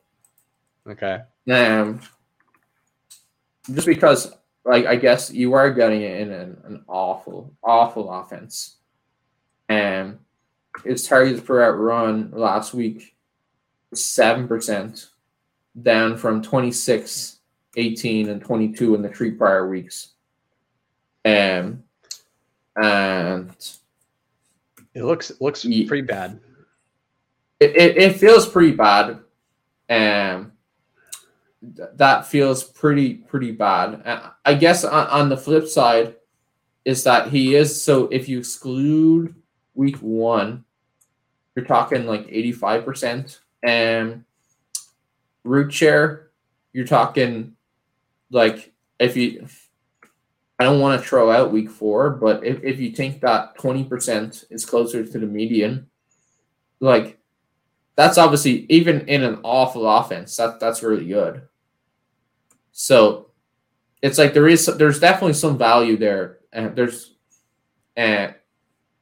some points for him to score, but the market way overpriced Waller this year, given the issues with the Giants, given his age, and at pick 77. I'm very confident that that's going to go down, but still can very confidently say that that's not appropriately pricing any risk. Yeah, I would have 0 at pick 77 and sleep like a baby. Yeah, 0, very very confident 0. Yeah. So I don't think I guess I should point out the Julian Hill. So he only played in week 3 when Durham Smythe was missing for some reason. So wouldn't read too much into that. But other than that, I don't see anything sort of like new that we haven't talked about in prior weeks here. The only one that I want to hit on now that we have a little more sample for it is Dallas Goedert is just not getting as involved as he's on the field all the time, but he's not going to get the opportunities. Only 14% targets per route run.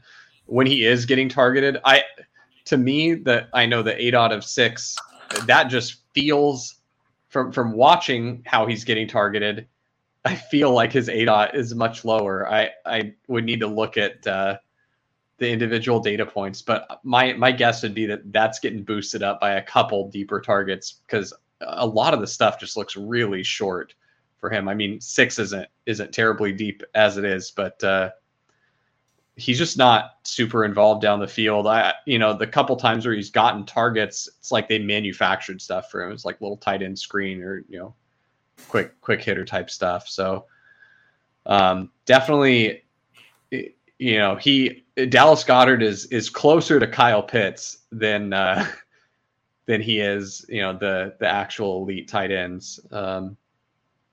But anyway, that's the last one I needed to talk about on this chart. Yeah, I think some of that ADOT, he's only gotten 19 targets this year, so like a deep shot will push that up quite a bit. He only has a total of 113 air yards through 4 games. Yeah. So you need a substantial. I think you've got elite contingent value there in Dallas Goedert, but that is it, sort of. I think. Yeah, it's depressing. It does require an injury. You're right. It's only the contingent value there, which is crazy to say. Through 4 weeks, I feel very confident that I want Hunter Henry over Dallas Goedert. I feel very confident that I want Jake Ferguson over Dallas Goedert. Imagine, just get in a time machine and tell yourself, in July that Sam Laporta, like people who drafted Dallas Goedert would trade for Sam Laporta in a heartbeat. Like, you would pay double for your BBM entry if you were allowed to swap your Dallas Goedert out for Sam Laporta. You'd gladly pay $50 to get that. Oh man, crazy game. That is pretty rough, pretty rough, and no noise about a squeaky wheel game either. So let's move on to the backups. Ooh, you know who showed a little life this week that I need to not. This is a warning. This is my bias for this player. But Noah Fant in his, that one explosive play that he had, that's why I was drafting Noah Fant, because he could do that, and you just got to hope that between Will Dissly and whoever is Colby Parkinson the other? Yeah. Between right. Will Dissly and Colby Parkinson, you've got to just hope that Noah Fant's talent wins out. And I know that in Seattle they've done the whole it's a party, it's everybody gets to play tight end. We all we're sharing friends. No one gets all the work. You just have to hope that Noah Fant makes enough of a case that he can't be kept off the field. The other problem there, though, before we get too bullish on Noah Fant, is we're still not seeing anything from JSN, which we'll get to in a little bit. But it's probably not worth chasing after Noah Fant. But maybe as your third tight end, I would assume he's still free in Resurrection. But I'd be glad to have him as my third tight end and take a shot on that. Probably only stacked with Geno or at the very least correlated with the Pittsburgh bring back for week 17. But I think that was worth pointing out. I mean, Jake Ferguson continues to do Jake Ferguson things. He's getting a ton of targets.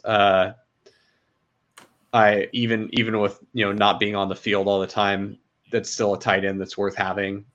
Just so many targets. And when Tony Pollard isn't getting those green zone touches, there's a decent chance that you're getting a random Jake Ferguson green zone target. So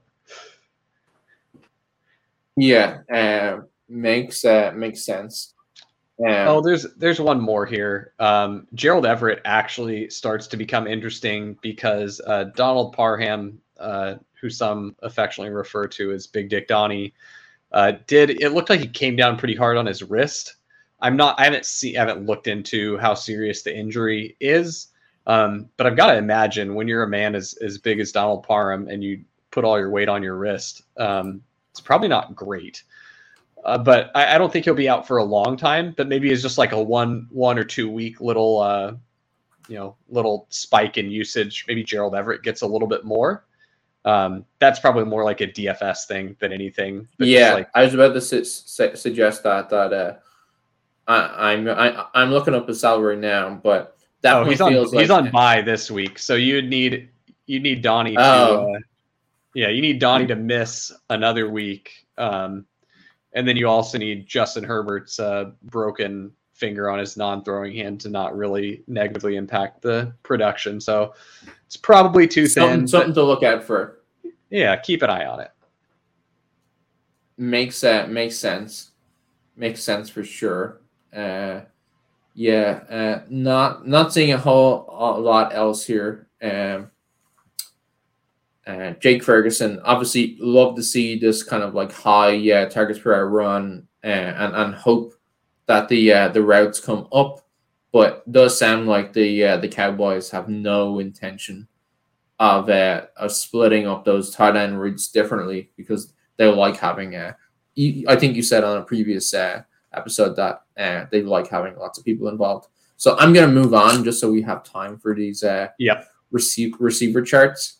And so this is a little bit different to the rest of our charts. We've got weighted targets per route run on the horizontal axis, and weighted targets per route run. It's like targets per route run, but air yards is like it's a component of it, where you're saying that targets down the field matter more, and so the guys on the right are not just getting targeted at a high rate; they're getting targeted down the field at a high rate. And then, pretty simply, we've got fantasy points per game on the vertical axis, and these are all. The first chart is all guys with 85 to 100% routes run. So these are all the locked in, almost every down starters. And then in the top right, we've got guys playing locked in almost every down, dominating targets, scoring lots of fantasy points. You want your draft picks to be in the top right of our chart here. Yeah, absolutely. Saw a little bit. I mean, like, I guess trending in the right direction for Ja'Marr Chase. Like he's getting targets, but the offense looks really poor. So he's still, he hasn't made his way up to that top right corner, but he is in the top right quadrant at least now. Christian Kirk began moving a little bit further down the weighted targets per route run axis there. And then Calvin Ridley is starting to fade into the he's not all the way down into the milk carton part of the chart yet, but he's in the quadrant where the milk carton boys live. He's just been missing. So if I were his friends are ringing on his mom's doorbell. Can Calvin Ridley come out and play? Yeah, and if I were a Calvin Ridley drafter, I wouldn't be so concerned. Like, I don't think that he's certainly not dead. He's running tons of routes. He's out there. But I view it as everyone in this offense will get a turn. Christian Kirk's going to have a week. Calvin Ridley's going to have a week. Zay Jones is going to have a week. Every once in a while, you'll get an Evan Ingram week. But they're all going to take a turn. And, I would wouldn't totally panic on Calvin Ridley, but like the ADP that we saw at the end of the summer was not efficient for him. Yeah, super bad. You are talking about pretty a good, not great. I think we're looking at a good, not great NFL receiver. Yep. Is what the data is telling us. And so now you're never going to believe is a resurrection ADP is still at pick 23. Hilarious. Absolutely hilarious. It's because he started so high. He started at like the 1-2 turn, and the market is just bad at, guys get anchored. The lower on the extremes, guys that are so low, move up too slow, and guys that are really too high move down too slow. It really feels like, to me, the guys in the middle are the ones that can move closer to efficient than the guys that are at the extremes. Let me ask you, Calvin Ridley or Amari Cooper? I'll take Ridley. Okay. Calvin Ridley or Brandon Ayuk? That one's close. It's probably if they're going right next to each other, then it's one where I'll do some of both. Okay. Ayuk goes about a half a round later. Oh, okay. Then I'd have more Ayuk than Ridley probably, but just slightly. Like I wouldn't like be taking Ayuk aggressively over Ridley, but I'd probably end up with more Ayuk than Ridley, if that makes sense. Calvin Ridley or Garrett Wilson? Garrett Wilson. Garrett Wilson is now going pick 49. Cool. Good buying opportunity. You're just we talked about it when we did the draft, and I mean we're down bad on our Garrett Wilson cost there, but we don't want to draft for what's happening right now in this exact moment. We're trying to draft for the rest of the season from week 6 onward. And so the outcomes for Garrett Wilson are Zach Wilson continues to suck. okay, if Zach Wilson keeps being really bad, like the Chiefs game was just a total anomaly. That's his best game he's going to have this season. He is not going to remain the quarterback for the whole season. And then when you're looking at when Garrett Wilson gets a better quarterback, it's going to be later in the season and in the most important weeks, in the playoff weeks where all the money is. So that's like, to me, it feels like a smash for Garrett Wilson at pick 49. And then in the outcomes where Zach Wilson remains the quarterback for the whole season, it's because he looks more like Zach Wilson against the Chiefs did, where he's not a world beater, but he is throwing the ball to his best player. He's giving his playmakers a chance to make a play. And he had a couple really good throws in that game. It wasn't just like, I don't want to get here and stand Zach Wilson too hard, but yeah, it's a huge overreaction to have Garrett Wilson going after Calvin Ridley, in my opinion. Agree. And so you can sort of see Garrett Wilson. He's in this section of this chart where right next to Chase, he's literally right next to Chase in the chart, where he's getting targeted at a high rate. He's on the field all the time. The points aren't there because of Zach Wilson inefficiency, but this is pretty clearly a situation where, and you gave the more particular one, but it's a situation that we're talking about where you have this extreme talent where you're getting a discount because of the situation. And talent doesn't really change that much, like barring injury and stuff like that. But situation can change in an instant.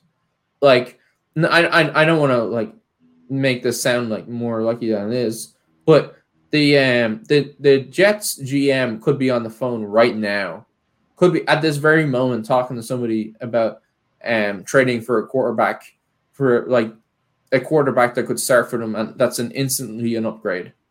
Like, he's probably not, but like stuff like this happens. Like, the NFL changes on a dime, and so I always want to be taking players where the extreme talent is there, and it just takes a small change in situation to unlock a lot of value.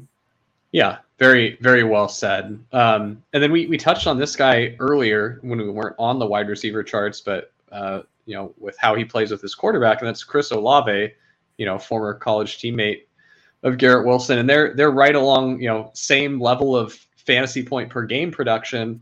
Olave is getting even more weighted targets per route run, and I just think that you're gonna, in season long, you might have a good opportunity to acquire Olave.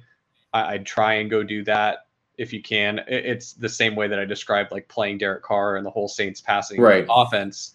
You just wait this week, and we want to buy it. Yeah, wait this week and then attack, aggressively go after it. So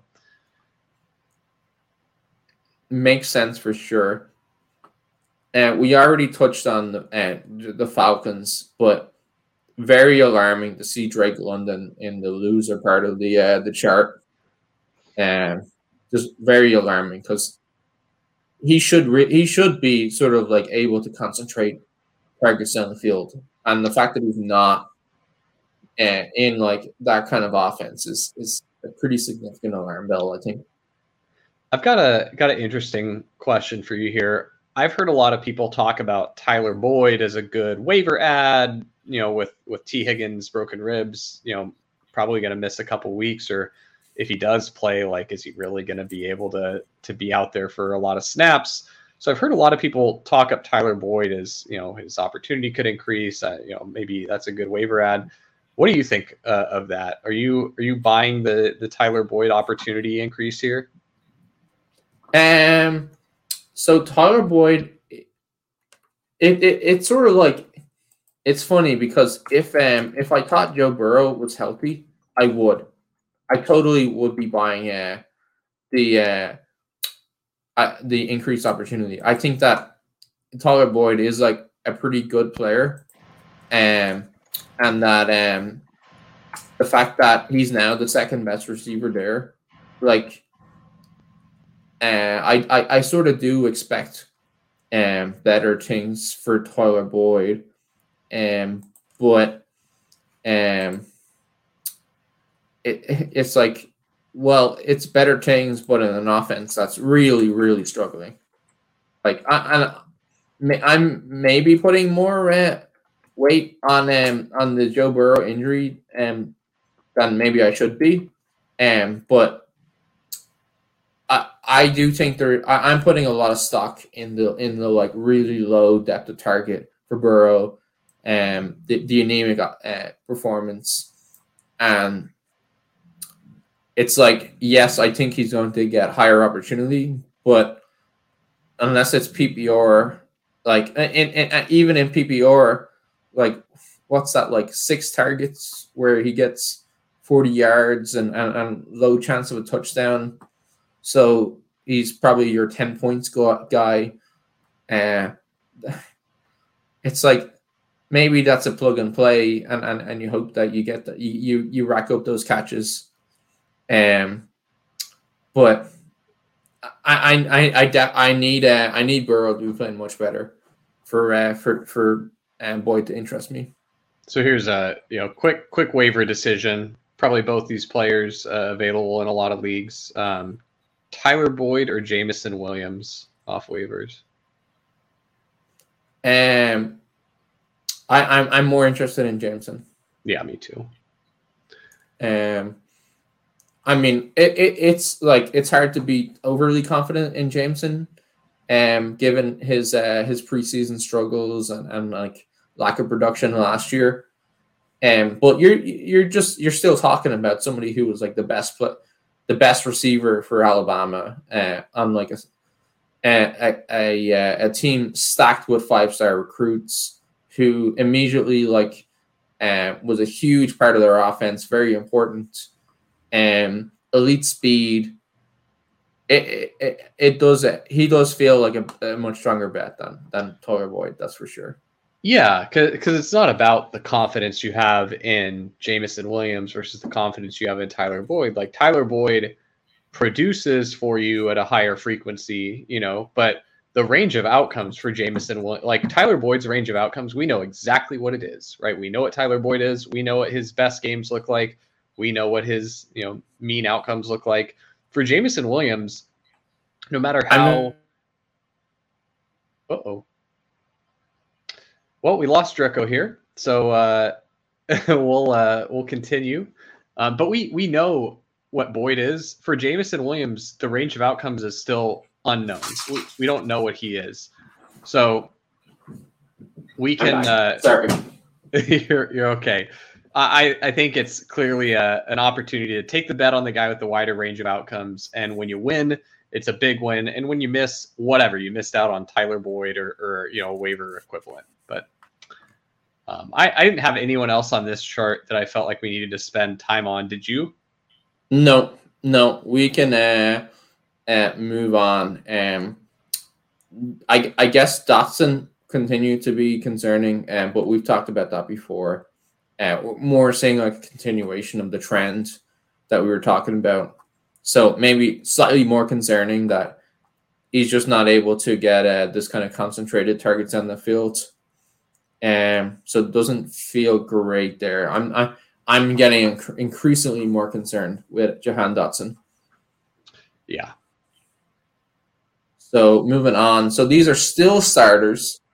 So 70 to 85% routes run. But maybe guys where they're not pure, they're not like 100% route runners.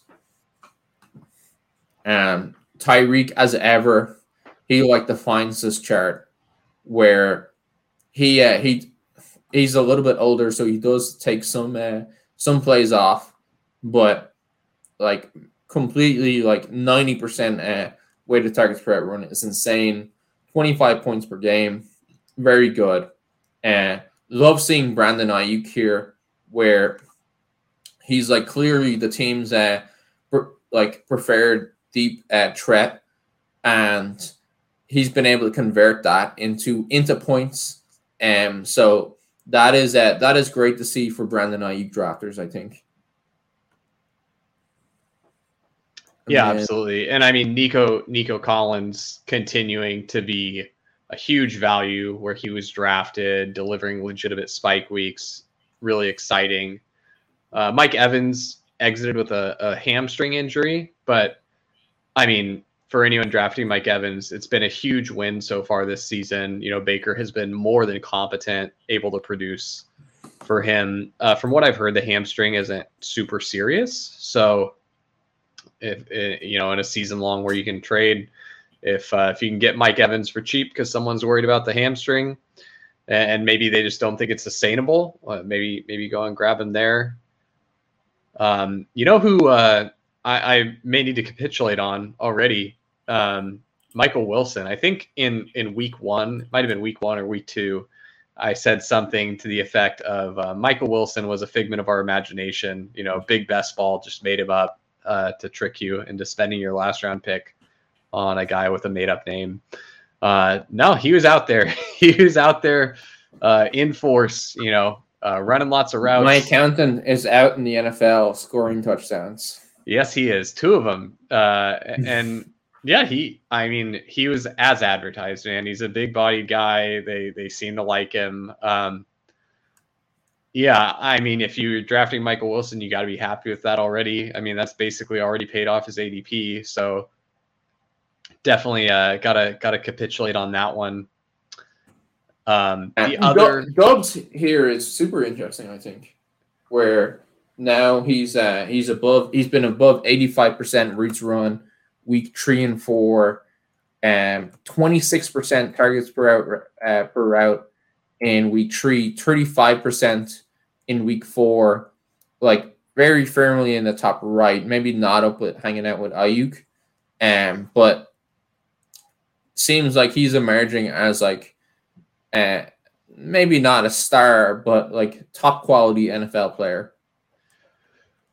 I'm still I'm hesitant to buy it from Dubs. I think it would be not too difficult for because I don't think as far as a talent level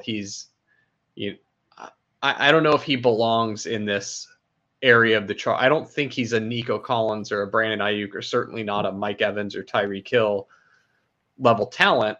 You know, I mean, shoot, there's lots of guys on this chart that I would take any day over him, or he's looking better with where he's at. But I even think, and on the next chart, we'll see his teammate, Jayden Reed.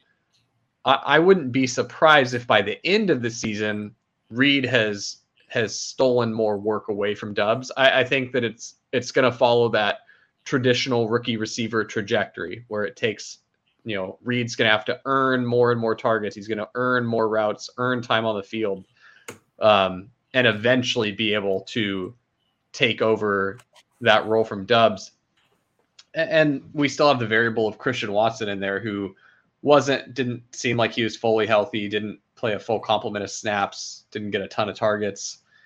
So the Packers situation is really interesting to me. It's definitely one to watch. I'm not entirely decided how I would play it. I think I might be biased because I really like Jayden Reed as a prospect, and I was not sold on Christian Watson. But I'm a bit curious what was concerning for you in Romeo Doubs' talent sort of like profile, because these are pretty good numbers, like double digits targets, like high targets per run, and seems to be converting it decently well. Yeah, I think it's more that he's a beneficiary of circumstance here. Someone, you know, if the offense is going to go out and not put up 0 yards, someone's got to catch some passes, right? Like, and Christian Watson's gone, and it's rookie Jayden Reed and Romeo Doubs, and gosh, I can't even. What are some of the other Samori Toure? Like, yeah, the Arsenal center half. Yeah, so like. I think for me, my concern with Doubs is less about what he's been doing so far this season. It's more about like his prospect profile coming out of college. He's a sub athlete, you know. His production in college was just okay. You know, he's 64th percentile college dominator. didn't play against world beating competition, went to Nevada, later draft pick, late 4th round, did have a decent breakout age. But for me, I don't know. I didn't think that Dubs was anything particularly special as a prospect. And so maybe I'm anchored too much to that. And I'm counting that more than I should. And I should be paying more attention to his production in the NFL against NFL caliber talent. But I just think I think there's opportunity to be won in this offense. There's target share to be had. And I don't know that he's going to be able to hold off. If you gave me Dubs against the field, where the field is all the other Packers receiving options, I'm going to take the field. I'll take, Luke Musgrave, Christian Watson, Jaden Reed. I don't think that Dubs has such a stranglehold on that he's going to be the guy to own in this offense. So that's all. But where is he going in Resurrection? Let's find out. So we're looking for Dubs. He is going pick 85. 85. And what about Reed and Musgrave? Reed is going 121. Okay. Musgrave is going. Sorry, 1 second. I had to filter down to receivers. Musgrave is going pick 101. Or sorry, 132, I should say. Oh, okay. Yeah, gosh. I mean, I guess you're not getting such a large discount on Reed then that I probably just spread the bets around the offense and probably just I would assume, is Christian Watson still going way too expensive? Christian Watson is going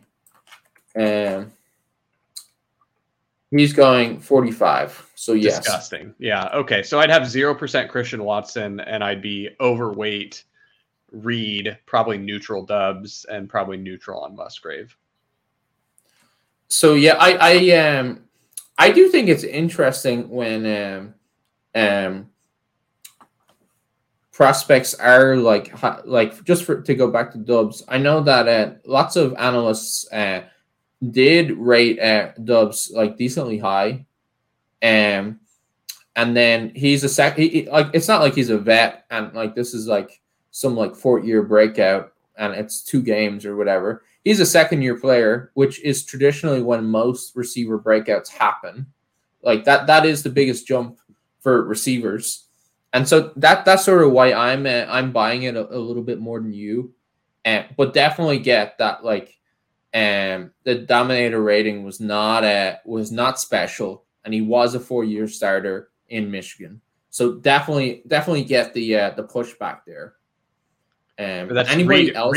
Reed was Michigan. Dubs was Nevada. But did I say Michigan? Yeah, but you're getting me to come around a little more on Dubs. I think I might. I'm just. Yeah, I'm probably anchored too much to my priors. I should come around on Dubs a little bit. If I'm that low on Christian Watson, should probably just come around on them, unless I'm really just saying that this is one of those offenses like we talked about where it's not going to be an offense that produces. But I think that their play calling, I think they're going to do enough to produce at their prices. I agree. There's enough going on in Green Bay that you will want a piece or two. So this chart is it's a little bit hard to make out just because some of these players bunch so close together. We've got Jerry Jeudy here. She's just north of 50% weighted targets per run, and just under 10 points a game, which doesn't feel great going at his cost. It's not awful coming off the injury, but it doesn't feel great based on his cost. I'm starting to get a smidge concerned with Jeudy there. Yeah, the thing with that this chart doesn't incorporate in the weighted targets per route run is the amount of dog in the player, and Jerry Jeudy has exactly 0 dog. For anyone that didn't watch that Broncos Bears game, and I don't blame you for not watching it. There was a play that got me to swear off ever drafting a single share of Jerry Jeudy again for as long as he's an NFL player. And this is a hill I'm going to die on. Hand to God, I've drafted my last Jerry Jeudy share, but it's a play where Russ has bought some time in the pocket. It's gotten extended a little bit, and Jeudy has beat his man downfield. He's got separation. He's about to blow by the safety, and the safety doesn't really take the correct angle to be able to cover him. Russ lets it rip, and this just looks like either an easy completion. This is, Russ does this all day, moonshot, deep ball right into the arms of his receiver, easy peasy, and the safety, the angle that he took, he was going to collide with Jeudy on the route as long as Jeudy kept running.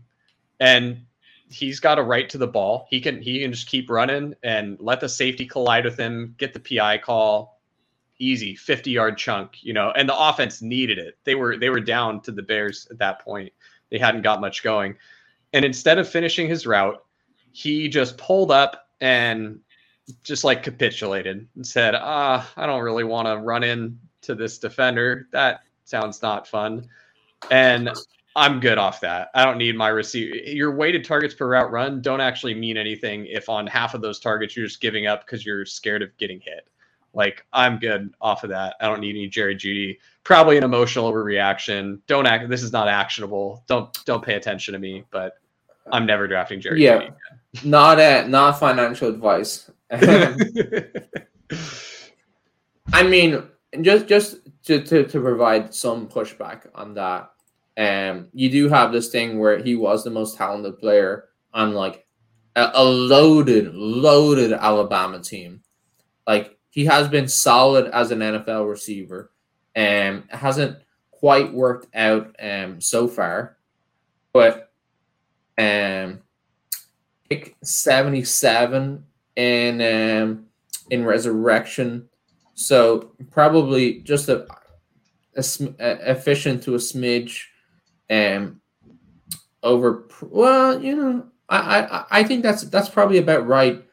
And that's probably about right, given that the Broncos offense has been able to put up points. Their defense sucks, so they're going to be in shootouts or in catch-up mode every week. But that definitely a little bit concerning that I guess he hasn't been able to put up points and he hasn't been able to earn targets over Sutton in a way that I was sort of like expecting. But totally understand the lack of dog point. So who else have we got here? I don't think anybody like really stands out here. You do see DeAndre Hopkins right out here, but it's like it's not even that useful because he's only scoring 10 points. It's more of a sign of it feels like more of a sign that the Titans passing game is just anemic and sort of non-functional. That somebody can be at 80% weighted targets per run and 10 points a game. Yeah, you're out there to DeAndre Hopkins being really useful is that somehow the Titans get it together and get a good passing offense, which seems thin.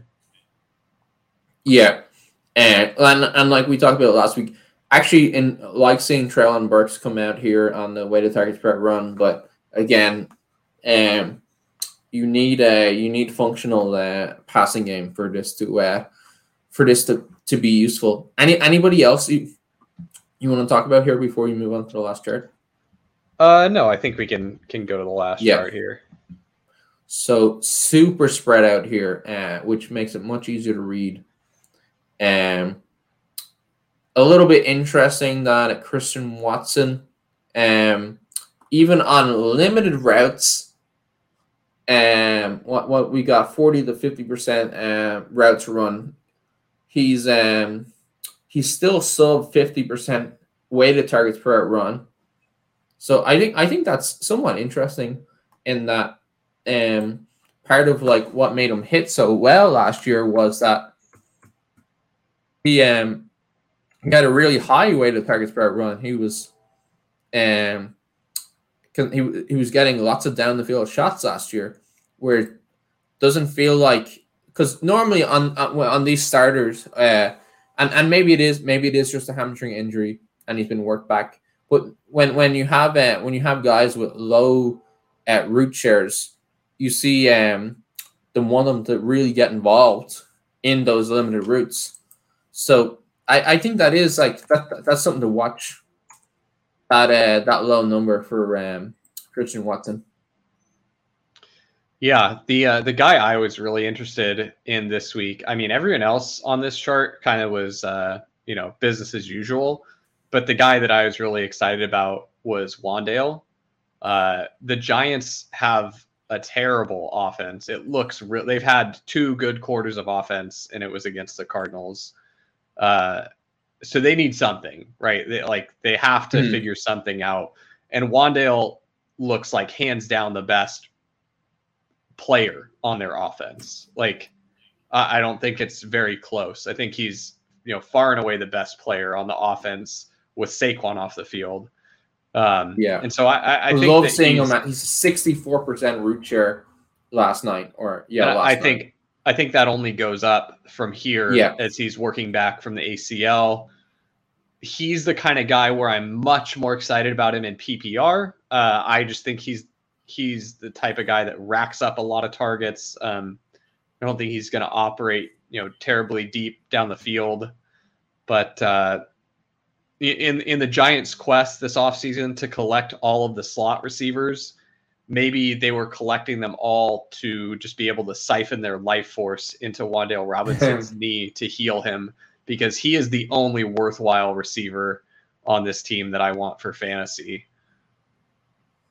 Yeah, agree. And for him to be on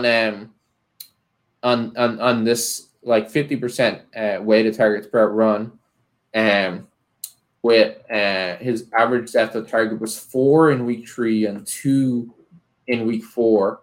So he's definitely like sort of like a target and yak machine. And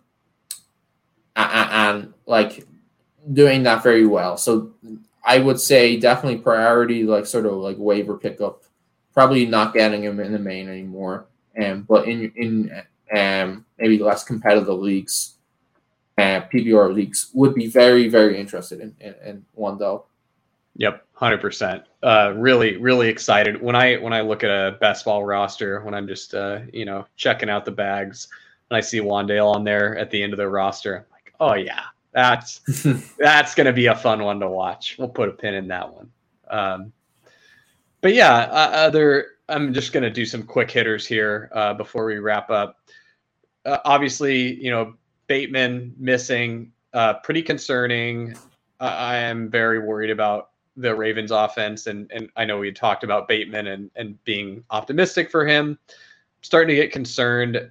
If you're going to get anything from Bateman, it kind of looks to me like it's going to be one of those later in the season things where maybe he does come back and gives us, those flashes that we saw from those first couple games from him of his career where he, ripped off those huge breakaway touchdown plays or the deep shots. But that's one where I'm definitely legitimately concerned for Bateman now.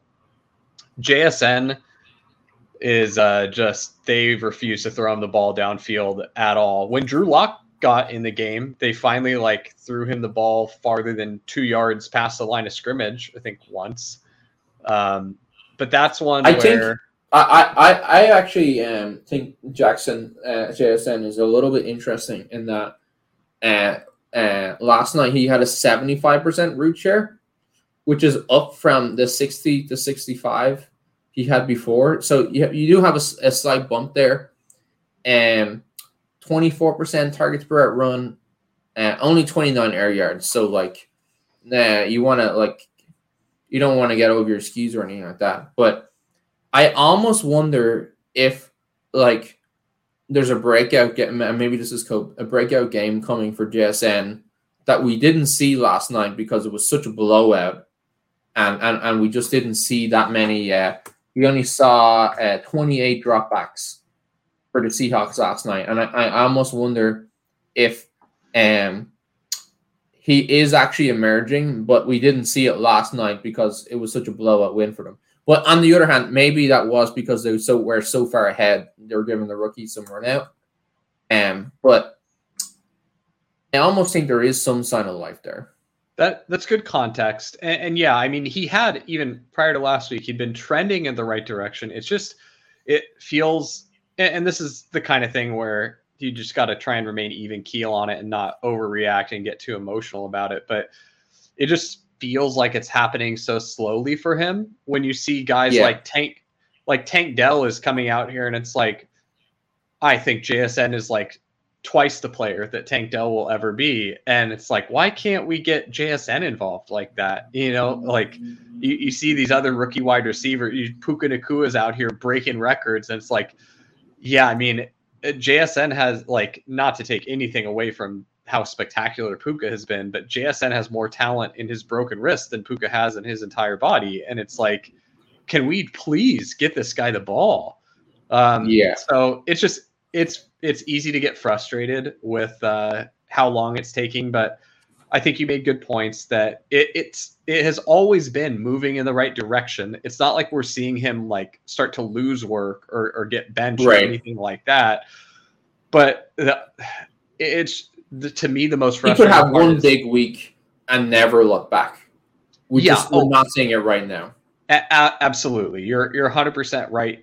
To me, it feels so far away because it's not only does he need to start getting more targets, more snaps, more routes, he also probably needs them to start coming farther down the field. Like, there's only so much. I mean, shit, look at Jamar Chase. Like, all of his, you know, I would say, you know, we're excited about JSN's talent. I don't think he's Jamar Chase, and Chase is getting all these like nothing, you know, burger targets just short at the line of scrimmage because they can't push the ball down the field. And like, it's okay, but he's getting a lot of volume to make anything fantasy relevant happen. And so that's my biggest concern, is like, maybe we do eventually start to get him getting more volume, but it's like, okay, and then now we've got to wait for them to start deploying him further down the field. So it feels really far away, but I bet you the truth is probably somewhere in the middle between how we feel about it, where I'm starting to be the doom and gloom about all my JSN bags, and you're over here a little more on the copium side of things, but reality is probably right down the middle of that. So and I mean, I'm not like I'm not ignorant of, like, listen, he needs to score points, he needs to make plays, he needs to score touchdowns, and just want to be that there is some positive sign. We're just not we're not seeing the good production yet. And so in Resurrection, he's gone to pick a 109, and it's like, oh my god, like, that's like, get it all. I want to draft so much JSN at 109. Yeah, because isn't that right around where Garrett Wilson was going last year during, like, not during Resurrection, but during and so that's you get it all. Okay, so I either need to resign myself to losing just double the amount of money on Kendre Miller and JSN, or I need to not draft any Resurrection. And so I'm gonna have to do some thinking about that. Bankroll management. Yeah.